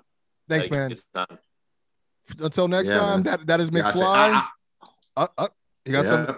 That is McFly. Oh, no, I was gonna say Go ahead. I was just gonna say I can't wait to see what happens this weekend, because I feel like it's good. Whatever happens we're gonna talk about it for sure. I already know, so we'll see what's up, man. And I could say that CM Punk has already come out to confirm that he is not the Hall of Fame worthy person signing this multi-year contract. So sorry, Marks and neckbeards. What a humble guy. Anyway, I'll talk to you later. Talk to you later, McFly. All right, guys. Peace. McFly. Well, I'm not going to waste any time here as we're getting to the end of the show. Let's do a little quick review here of Dynamite. It was the go home, the crossroads, if you will. This is going to be a little bit more discussion more than it is reporting. I'll tell you that much. Cody Rhodes, Red Velvet versus Shaq and Jade Cargill. I mean, I only made a few notes on certain spots here. I thought Velvet looked really good in this match. Jade looked really good from someone that we were kind of hoping to see a glimpse of something, you know, leading up to this match. Shaq actually played his role. He didn't do too much at all. I mean, yeah, he wasn't too over the top. He was exactly what wasn't you thought too Shaq would be as a wrestler. He wasn't too involved. He wasn't like, hey, yo, that Pat McAfee dude was talking shit. I want to do a backflip too. Yeah, for real. No, we're gonna do it with the Shaq salt. Hey, well, first of all, what's up with the? No, it wasn't about him. Who the fuck are the Diesel Dog Mafia? I just want to know that. By the way, I don't know if you've seen that. That was in his Titantron. No idea. Diesel Dog. Yeah, Diesel Dog. Oh man. But I had fun watching this, bro. It wasn't bad. I mean, I know I've been kind of critical, mostly because I don't know what Shaq's current physical acumen is. I see him on Inside the NBA or limitations. He might have some limitations. And mind you, this is not me taking anything away from this guy. He used to play 4 quarters, not a full 4 quarters, but cardio obviously had to be up if he was, a key part of mostly every team he's been on to, get them points, crash the boards. I get it. You got to be an athlete. It was just, again, you got JR in my ear telling me one thing and I'm seeing something else with my eyes, but it was worth the wait. You know what I'm saying? I mean, I won't say this is better than, I wasn't super impressed like I was with Pat McAfee, not to make it a Shaq versus Pat thing just because of the recent Twitter stuff, but the most recent celebrity encounter, I mean, we're not going to count Bad Bunny. He just made a pinfall, you know what I mean, after Priest knocked out Truth, so we ain't gonna count that. But yeah, I actually did enjoy this match. Like I said, he didn't get over involved, and yeah, everybody was good. The table spot was good. I think the only notes I had was Shaq just needed, someone needed to let him know, tradition, you got to cut the nails, we don't want to hurt nobody and cut nobody, you know what I mean? but other than that, it's just like it's like when you play pickup ball, man. Nobody want to get scratched by the dude that didn't cut their nails and the jump ball and the hack and the rebound, nothing. Like the fuck shit though. The fuck shit is like the guy who didn't cut the nails and you kind of like, yo, foul. And they get mad at you like they giving you shit. I'm like, yo, bro, cut your nails. Yeah, bro. It's like, nah. This ain't me complaining. Yeah. I ain't being next dramatic, time I'll blast you out. Like, word. Yeah. I'm pretty sure some of my skin is underneath them nails, bro. You better not commit a crime. Y'all better not die tomorrow because they convict you. they gonna be able to find some evidence on you, bro. But anyways, from here we had anything else you want to add to the Cody Shaq thing? I mean, obviously we had that. I mean, I will say I was surprised that it was so early. Yeah. But even though it went on so early, I thought it delivered more than I thought it was. I didn't really have much expectations except we're going to get big man spots from Shaq. Fully expected Paul White to get involved. He did not. The only thing that I thought looked a little telegraphed was him being on the apron that far out, which I totally forget that the tables were there. But still, the fact I was gonna say his willingness to take the bump, I thought was commendable for sure. If you notice, he started walking over there too early because you see the ref go over to him and point like, "Go, get back on the corner." Like, it would, even as a ref, that's great because you're like, bro, you can't be that far away from the corner. You know what I mean? I know you're Shaq and all, but hey, this is I will my say house. though, Jade, both Jade and Velvet got a good look though, and I think it's important because now from a person of color standpoint, Swole has been showcased, but not consistently and not a lot. Where is she? I don't know. You know what I mean? And so she hasn't been written off. I don't know what's going on. So to me, I think my bad. I think it's just good that we have not one but two people of color, and they're one's gargantuan and powerful. The other one is small and fast and charismatic. You know what I'm saying? They're both charismatic. So I think it was good for everyone involved, to be honest with you. It was a good look. You know what? Not to take anything away from Red Velvet, but now that you mentioned her, and I couldn't help but not even think of her, and that's on me this entire time. But what if they would have given that spot to Swole as opposed to Red Velvet? That would have been interesting. Kind of help Swole out a little bit. Yeah, that definitely would have been interesting. Get her, but I think what makes it work is the fact that kind of redeem her from the tooth and nail situation,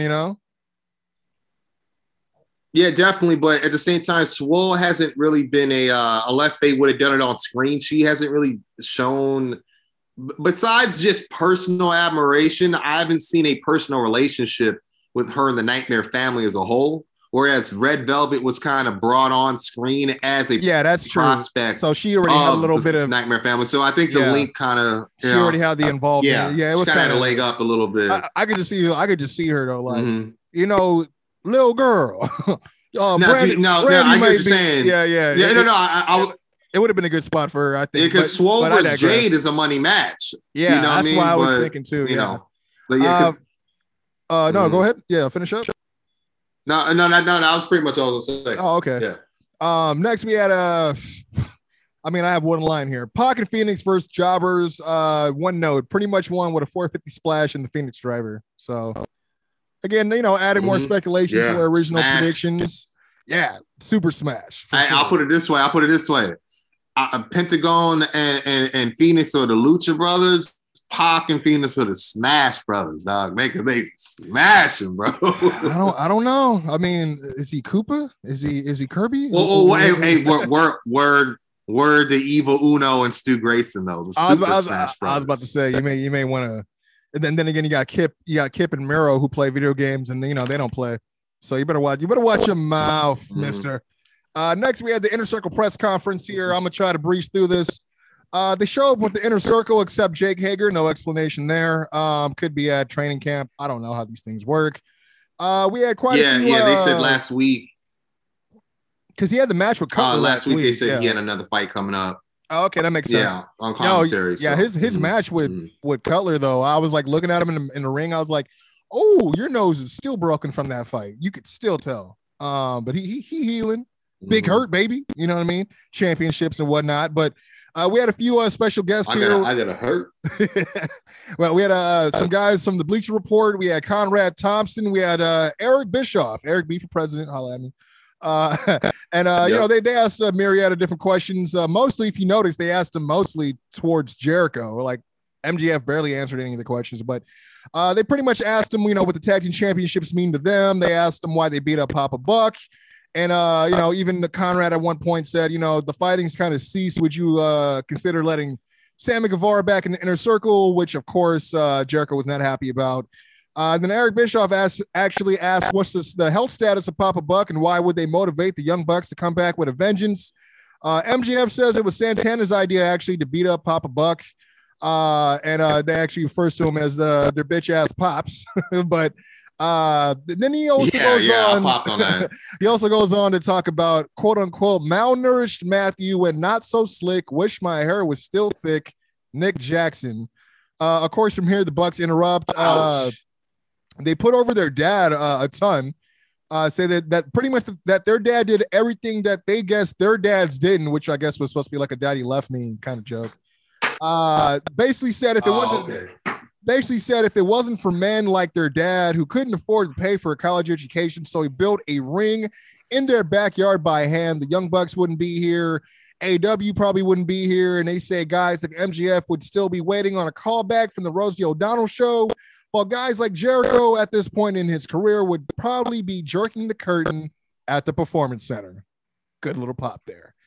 They also talked about that their dad also taught them to not only stand up for themselves, but sometimes that means that you got to kick some ass.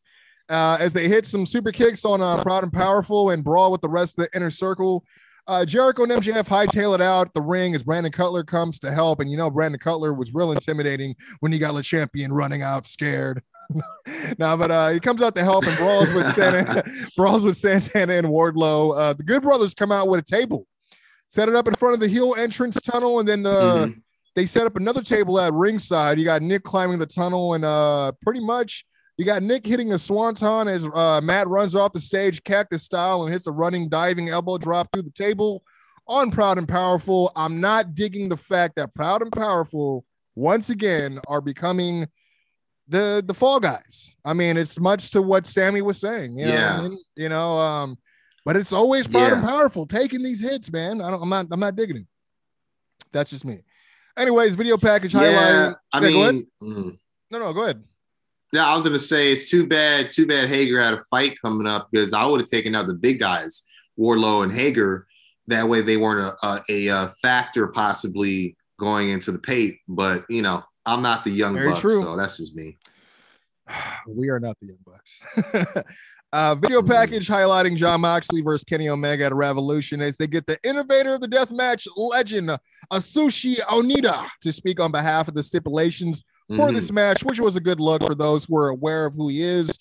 From here, we get kind of coined it. Yeah, pretty much, yeah.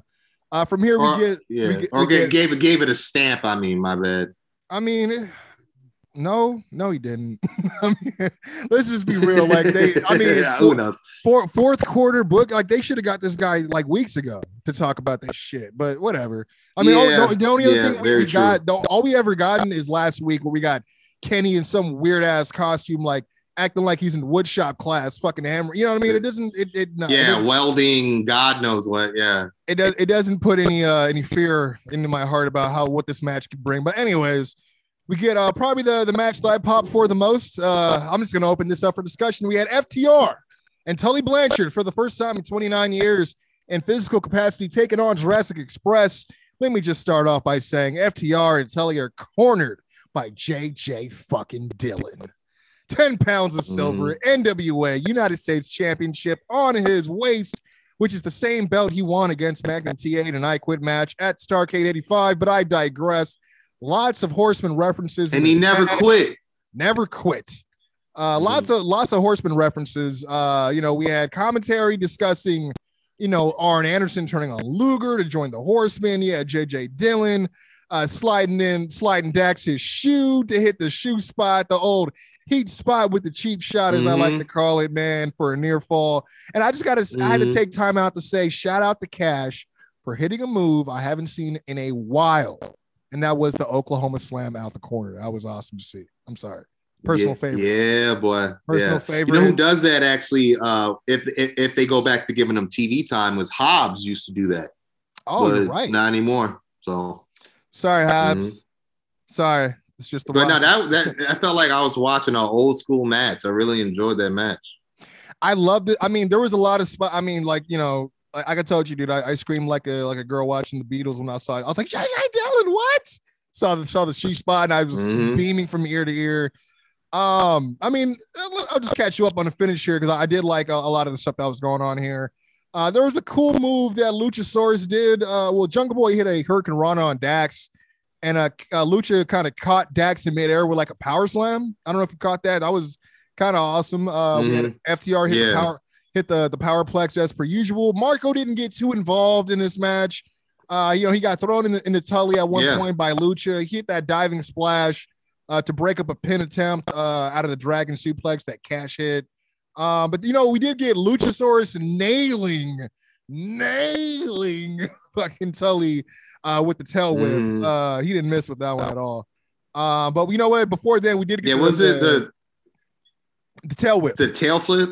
The tail whip. Yeah, tail whip. There you go. We also, I forgot, I'd be remiss if I didn't mention the slingshot suplex, classic style from Tully. I had to get that, but finish comes to Marco. Yes.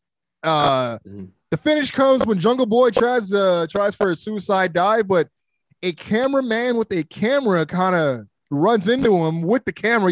If you look back, he actually hits him with the camera. He did it real slick. Yeah, on the they were trying to say it was a ring guy, right, or whatever. Like, they said it was a camera guy. I mean, when you look, like you see when he comes in a frame, but he's not overly obvious.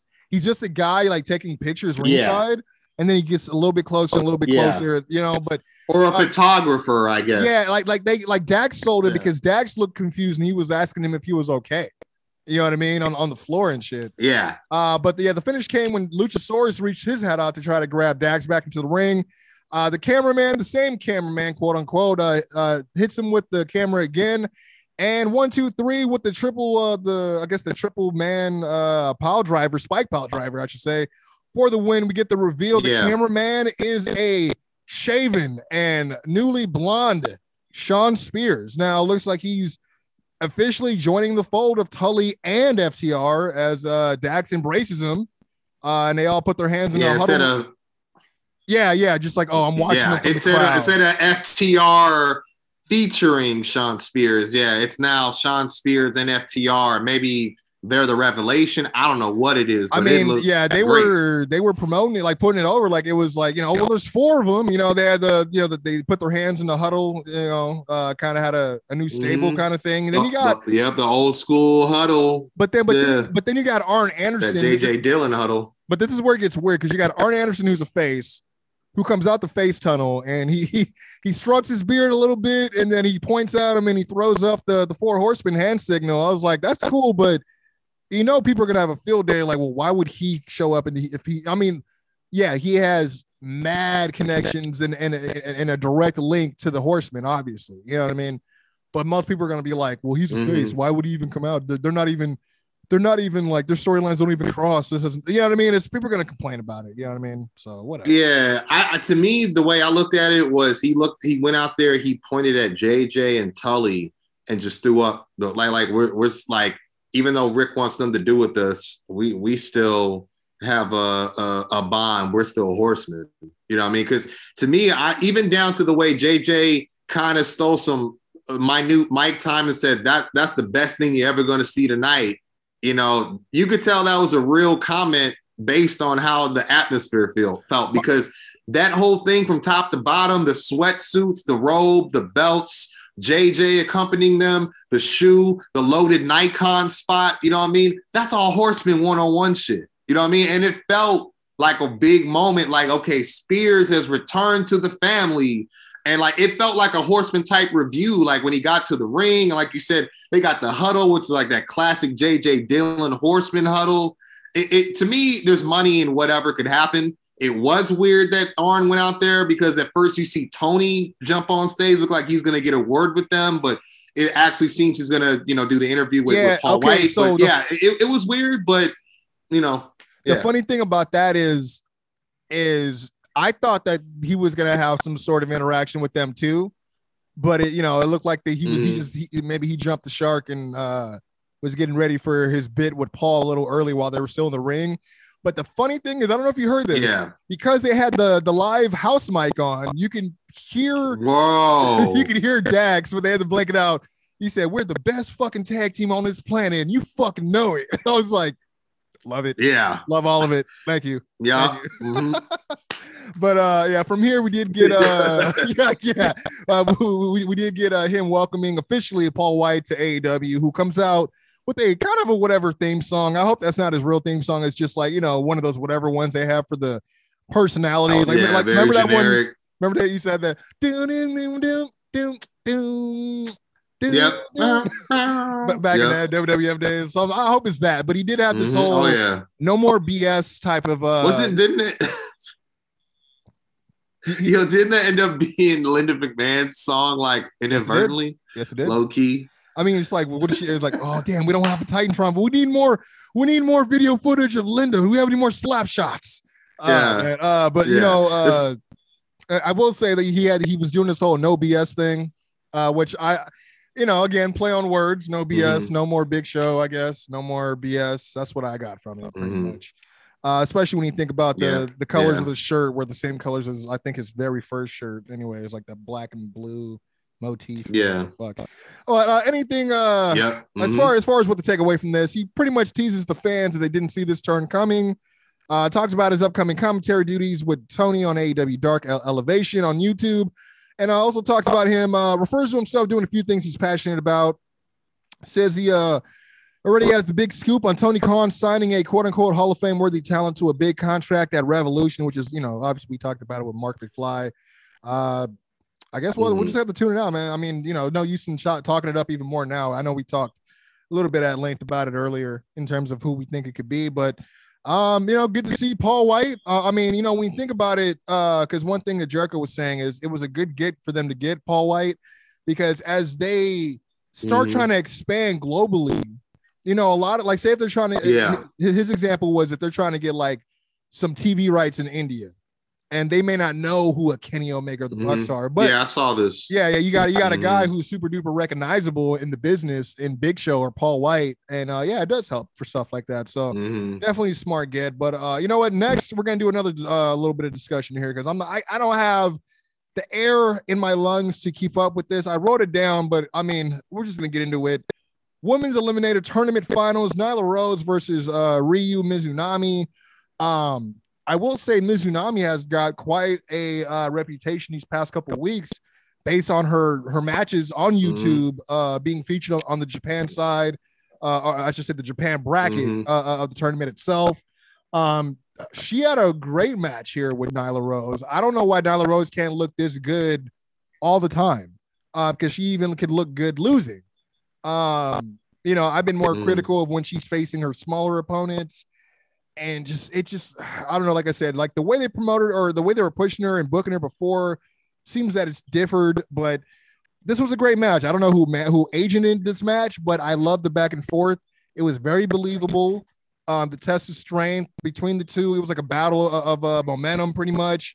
Both trying to show their dominance with shoulder blocks and trying to toss each other around the match. But finish came where we had a spear out of nowhere from Mizunami onto the Native Beast and followed up with a diving leg drop for the 1-2-3.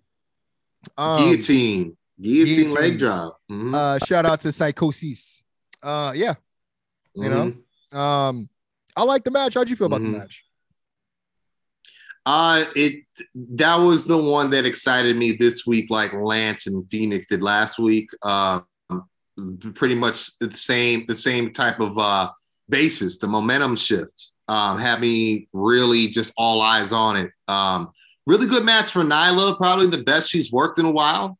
Makes me think maybe she needs to continue working with the bigger girls, and they need to look for people that got a little bit more meat on their bones to bring the best out of Nyla, in a sense. You know, they could absorb more in terms of physicality. Aesthetically, like it looks better too. Chris Statlander and exactly, and in a mixed tag, both Britt Baker and Chris Statlander got hurt by Nyla, and it might have been because of size difference. Who knows? Weight differential. So, but no, good match. Definitely a phenomenal match. So. Yeah, I had some weird goings down post-match as, again, Ryu Mizunami not only won the match against Nyla Rose, but she is the official winner of the Eliminator tournament as far as the trophy, and she's also won herself an opportunity or the challenge. Cup, she actually won the cup. Now she has a championship match against Hikaru Shida coming this Sunday. We already threw down our predictions for that, but they did have a kind of like a little preview there. And again, I don't know if this was like an insider type of logic between them because they have history together, but they shook hands and then they started just punching each other. Like it was just, you know what I mean? But it definitely made you forearms stiff. It was, and then you got Hikaru with she got heels on and she's still like handing out the knockout shots and stuff like that. But we got a little preview between the two. I'm honestly interested to see how this goes. And this is not no hate, but it's interesting to see. I'm looking forward to appreciating more Joshi wrestling that doesn't have the name. What's her name? I can't remember her name now. It's all good. Rio. Yeah. Yeah. I hear you. I don't think she's the right face to be the introductory to the new killer for an AEW. Yeah. I feel you, man. Going down the rest of the show here, we got Tony Schiavone, and he's talking to Sting. Once again, asked Sting about how prepared he is for the street fight yet again. Sting says he thought he was prepared until Cage powerbombed him through the mat and thanks him, saying he knocked off all the rust and says he promised it didn't tickle, but he'll be ready for the street fight. Ricky Starks interrupts Solo Dolo, says he's there on his own accord, sings Sting's praises, saying that he saw something we haven't seen in him in a while, and that was the fire in his eyes. But says, even though you still got it, I still stand by what I said. And he says he isn't an icon. And slaps Sting before catching Stinger's fade and eating a Stinger splash and a Scorpion deathlock. But Hobbs and Hook come out for the save. Of course, you got Hook trying to choke Sting out, but gets potatoed for sure. As Cage, I know you've seen it too. Cage hits the ring and globs Sting a few times before teasing the powerbomb again. Darby Allin's music hits, makes the save. Sting hits the Stinger splash on Cage as Darby takes Cage off his feet with a diving shotgun drop kick off the top rope. I can only think of one thing to add to this, and if they do a Stinger death drop, coffin drop combo, that'd be great. I'd sign up for that. That's all I got. Are you talking like he holds him and then slams him down the exact time he comes off the top? Or are you talking Simone? I see the nod. Yeah, that might be a little too many moving parts for Sting. But what I will say is this: I did enjoy the segment. It makes me wonder if they should have saved the zip line for last week and then done this, or done it this week and swapped it around. But for the save, like too, I said, man, on predictions, but I did like this in continuity. I thought it made sense. Brian, he goes for the power bomb, puts out the cigarette on the back, but when he hears the music, he looks up. He doesn't look behind because he expects the zip line again. So there is that continuity. The only thing that bothered me is I thought I saw Powerhouse come into the ring, and I just felt like the way he was in front of Hook, it just felt like he should have been the one that tried to choke out Sting, especially with the power versus Hook. It was who weird has the least amount of experience. You know what I'm saying? And you would have thought he would have pulled Ricky. And so I thought that was a little weird. But other than that, the segment worked for me. It was cool. Yeah, it was weird because I was like, I thought Hobbs is still trying to slide into the ring. I'm like, what happened, bro? You can't get out the blocks? But I was like, oh, he slid in only enough just to try to pull him out. But I was like, oh, same as you. And then it's like, I get it. You're like, okay, Hook has his son, so he should know a little bit of something, some kind of chokes. But I'm like, I get. But with Hobbs, it's like all that buffness for no reason. You know what I mean? Like, especially we ain't seen him in so long. Like, I think he was stuck in Texas as well, is what they were saying. So, but yeah, that was pretty much the end of that. Okay. I don't think they needed to promote this match any more than they already have almost every week the last like month and a half. But we're ready for it, Stinger. Moving on here, we got Face of the Revolution qualifying bout, 10 versus Max Caster. I'm gonna keep it short and sweet here, man, because I'm mostly putting over Scorpio Sky on commentary here. First off, Dark Order is cornering 10, of course, including -1, who's full gear ready, baby. I loved it. Yeah, he is. Gives 10 a little pep talk. I love that too. That was awesome. Scorpio Sky on commentary as one of the competitors are obviously already in the ladder match on Sunday. Max Caster drops a few bars in his entrance, says, and this dude is mad soft. Ain't no future in you when you take your mask off. And I was like, okay, that was cool. That was all right. Oh, that was okay. I thought it was very risky to drop the dog walker line. That just happened. Because I don't know if you know. Yeah. And even though the person's going to be okay, it's like, damn, bro, like that that's like scary. Like people are getting gunned down for dogs that are not theirs, but they're just in responsibility of at that moment. You know what I mean? So it's like even if you're just a dog walker, bro, you don't even know if that dude, you're a target now. You don't even know if that dude even knew whose dogs they were. He could have just wanted those dogs, let alone known that they belonged to Lady Gaga. Yeah. But I digress. That's for another podcast. Yeah, I mean they did. They definitely did know. Like, you know what I mean? But yeah. You know what I mean? It was risky, but go ahead.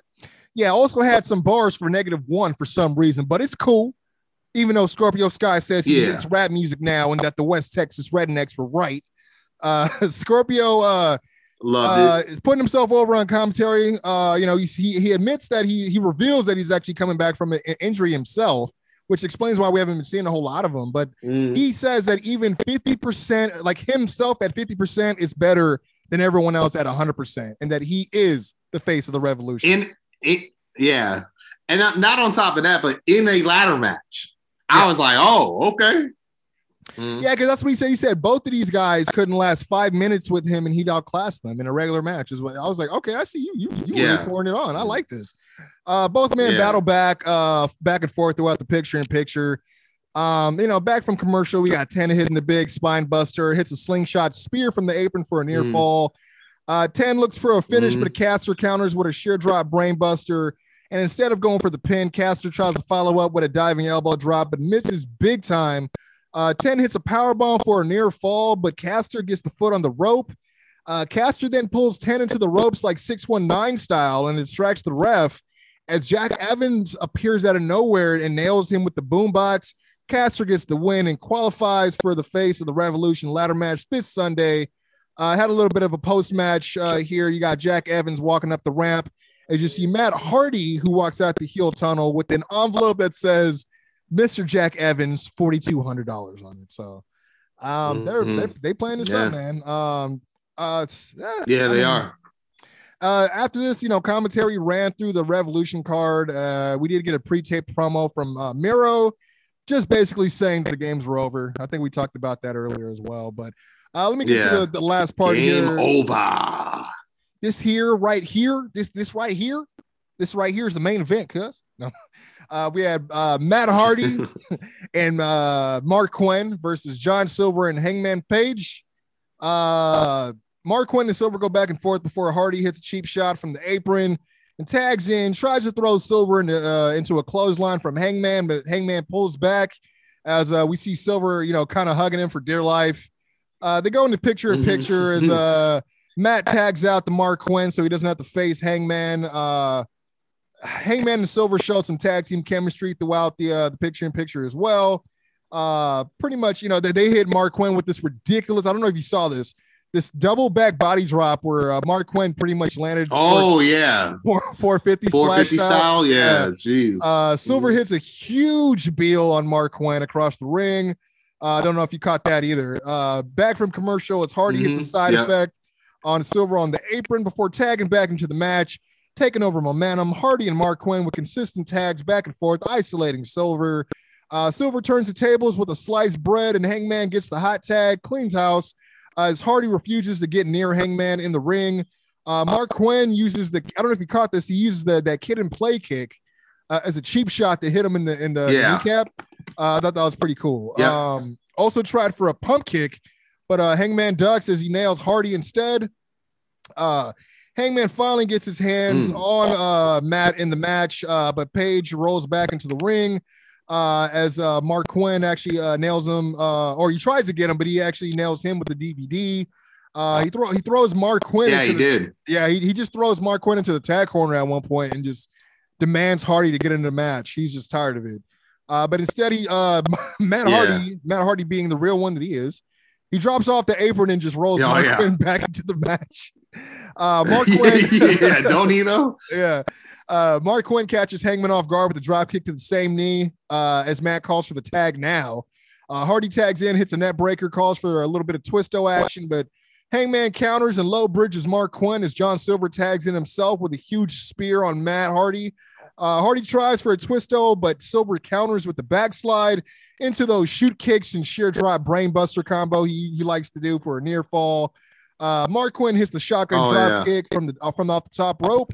Hangman tags himself back in as him and Silver hit the German suplex, box shot lariat. Oh, there's more to it, but that whole thing, rolling elbow. That whole combo, for the win. Hangman, as Hangman stares a hole through Matt Hardy, who pretty much ditches his partner and watches him take the loss, which I was like, damn. I don't know about that. We ain't got nothing but real ones in our squad, so I don't know. But post match. We had Matt Hardy grabs the mic and attacks Hangman Page. Actually, Hangman and Silver. Verbally assaults Hangman as he continues striking him with the mic until the Dark Order come out for the save. And then, I mentioned this earlier. It got weird because there were some teams that were already advertised from the Battle Royale or the Casino Battle Royale, the tag team number one contender match. And then there were teams that came out that weren't part of it. Like I said, Chaos Project, Varsity Blondes, Bear Country, Pretty Peter and Cesar Benoli, Natural Nightmares. Well, Bear Country is on the flyer or on the graphic. Yeah, they are. Okay. But SCU is not. Yeah, the Seidel brothers Avalon came out too. And Benoni were out there. Yeah. Mm-hmm. Yeah. So but that was pretty much then. Of Dynamite, actually. Yeah, they did the big Rumble before the Royal Rumble spot, basically. Yeah. Even though but what's weird is to have it as a main event because it's not really the one of the bigger fixtures you're looking forward to at the Pate, but. I guess where else can you go? We got Shaq opening the show. I was gonna say that they had to find a place to big it up at some point. I mean, obviously, all these matches are made to be watched, and they want to make sure they get some. they want to make sure everybody gets an equal amount of coverage as much as they can across the board. But yeah, man, that was Dynamite, man. That was pretty much it. That was the go home before the big pape this Sunday, man. We're definitely going to be tuning in, giving you guys our feedback, our reactions, and all that underneath the sun, as we obviously going to be coming back next week with another glorious episode of the Quincy Jones Show, man. Obviously, special thanks to everyone that's always tuning in. Shout out to Marc McFly, man, for taking time away from his routine, his reps that he be getting in. You know what I mean? He's over here trying to get 50 Cent big on us, my G. But it's all good because Marc McFly is coming back like the $6 million man, and he's gonna be jacked to the gills, brother. But shout out to Doc Lesnar as well, man. And banging. 100%, man. Yeah. Shout out to Doc, man. I know we have to do this whole thing on Zoom. Hopefully this will be now I won't say the last time we have to do this, but obviously I always miss your energy, my brother. You know what I mean? Hope you feeling better next couple of days. But shout out to also you guys for always listening and tuning in to the show every week. We love to provide it for you. You love to see it, and we love to do it. It is what it is. Follow us on social media, man. The Quincy Jones Show on Instagram, Quincy Jones Show on Twitter, and / Quincy Jones Show on Facebook as well. Shout out to everyone still liking the Facebook page. I mean, I know we was bad building. We had 7,000. We had to rebuild. We finally crossed the 1,000 follower threshold, so to speak. So I thought that was important to share. Again, couldn't do it without you guys. You guys enjoy what we do. I know you're enjoying all the memes that Doc's posting, all the footage he's posting. I mean, it's been good thus far, man. 2020 and 2021. Trying to do better, trying to get bigger, doing everything we can, man, to appeal to you guys and what you'd like to see from us. So again, thanks for always giving us your feedback and always letting us know what you guys like, what you're digging. Feel free to hit us up, the Quincy Jones Show at gmail.com. If you want to give us more feedback, if you guys are an independent wrestler, professional wrestler, maybe you have a product that you think we could be able to help you move on the show. Maybe you have a journey you'd like to talk about. Maybe you like pro wrestling and rap too as well. I don't know how that's going to go as far as the green room status when you got to go against the hip hop hybrid, but that's a whole nother story for another day. All I'm saying is you can hit us up. We'll be more than happy to have you on the show. All you got to do is hit us up at the Quincy Jones Show at gmail.com. And of course, don't be afraid to hit subscribe, whether on YouTube, whether you find us on anywhere you get your podcast, Spotify, iTunes, Castbox, SoundCloud, and of course, True 100 Radio. And don't forget to look for me, your boy, Quincy Jones Go on Spotify, on the music tip. But I got a little birdie in my ear that tells me the spoiler is out, that the best kept secret will be released amongst the world. Is it February 10th? Oh, I'm sorry, not February. Is it April 10th? Is it April 11th? Is it what date are we? Is it the 13th? Is it? Just let them know what it is. No. Oh, you know what it is, man. It is I, Doc Lesnar, humble co-host of this extravagant wrestling podcast, but more importantly, not really, but just as importantly, the hip-hop hybrid, resident hip-hop hybrid of this here good podcast. You guys already hear it every week. I exist in the worlds of hip-hop and, of course, wrestling. You guys have heard me talk about it for a while. I got this project coming up. This is awesome. It started off as an EP. It's no longer an EP. It's a 7-song album.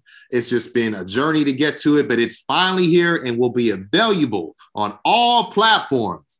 April 5th, the Monday night of go home week for WrestleMania. So you have no excuses that whole week when you're trying to kill that little bit of patience, a little bit of anticipation, waiting for the wave to ride for the WrestleMania season to finally get here for that 2-day weekend. I got your answer. This is Awesome by Doc Lesnar, dropping April 5th. And in the meantime, catch all my music on iTunes, Spotify, iHeartRadio, Tidal, Pandora, Google Play, Amazon Music, SoundCloud, all the above, everywhere you like to stream your music. Follow me at Doc Lesnar on Instagram, at Doc_KJS pod, at Tower Gang, because we be killing it on both sides of the spectrum, music and wrestling. And of course, follow me at Doc Lesnar, or I'm Doc Lesnar, I think it is on Twitter. I'm barely on there. But other than that, man, great weekend. 3 words for them. Top guys. Out.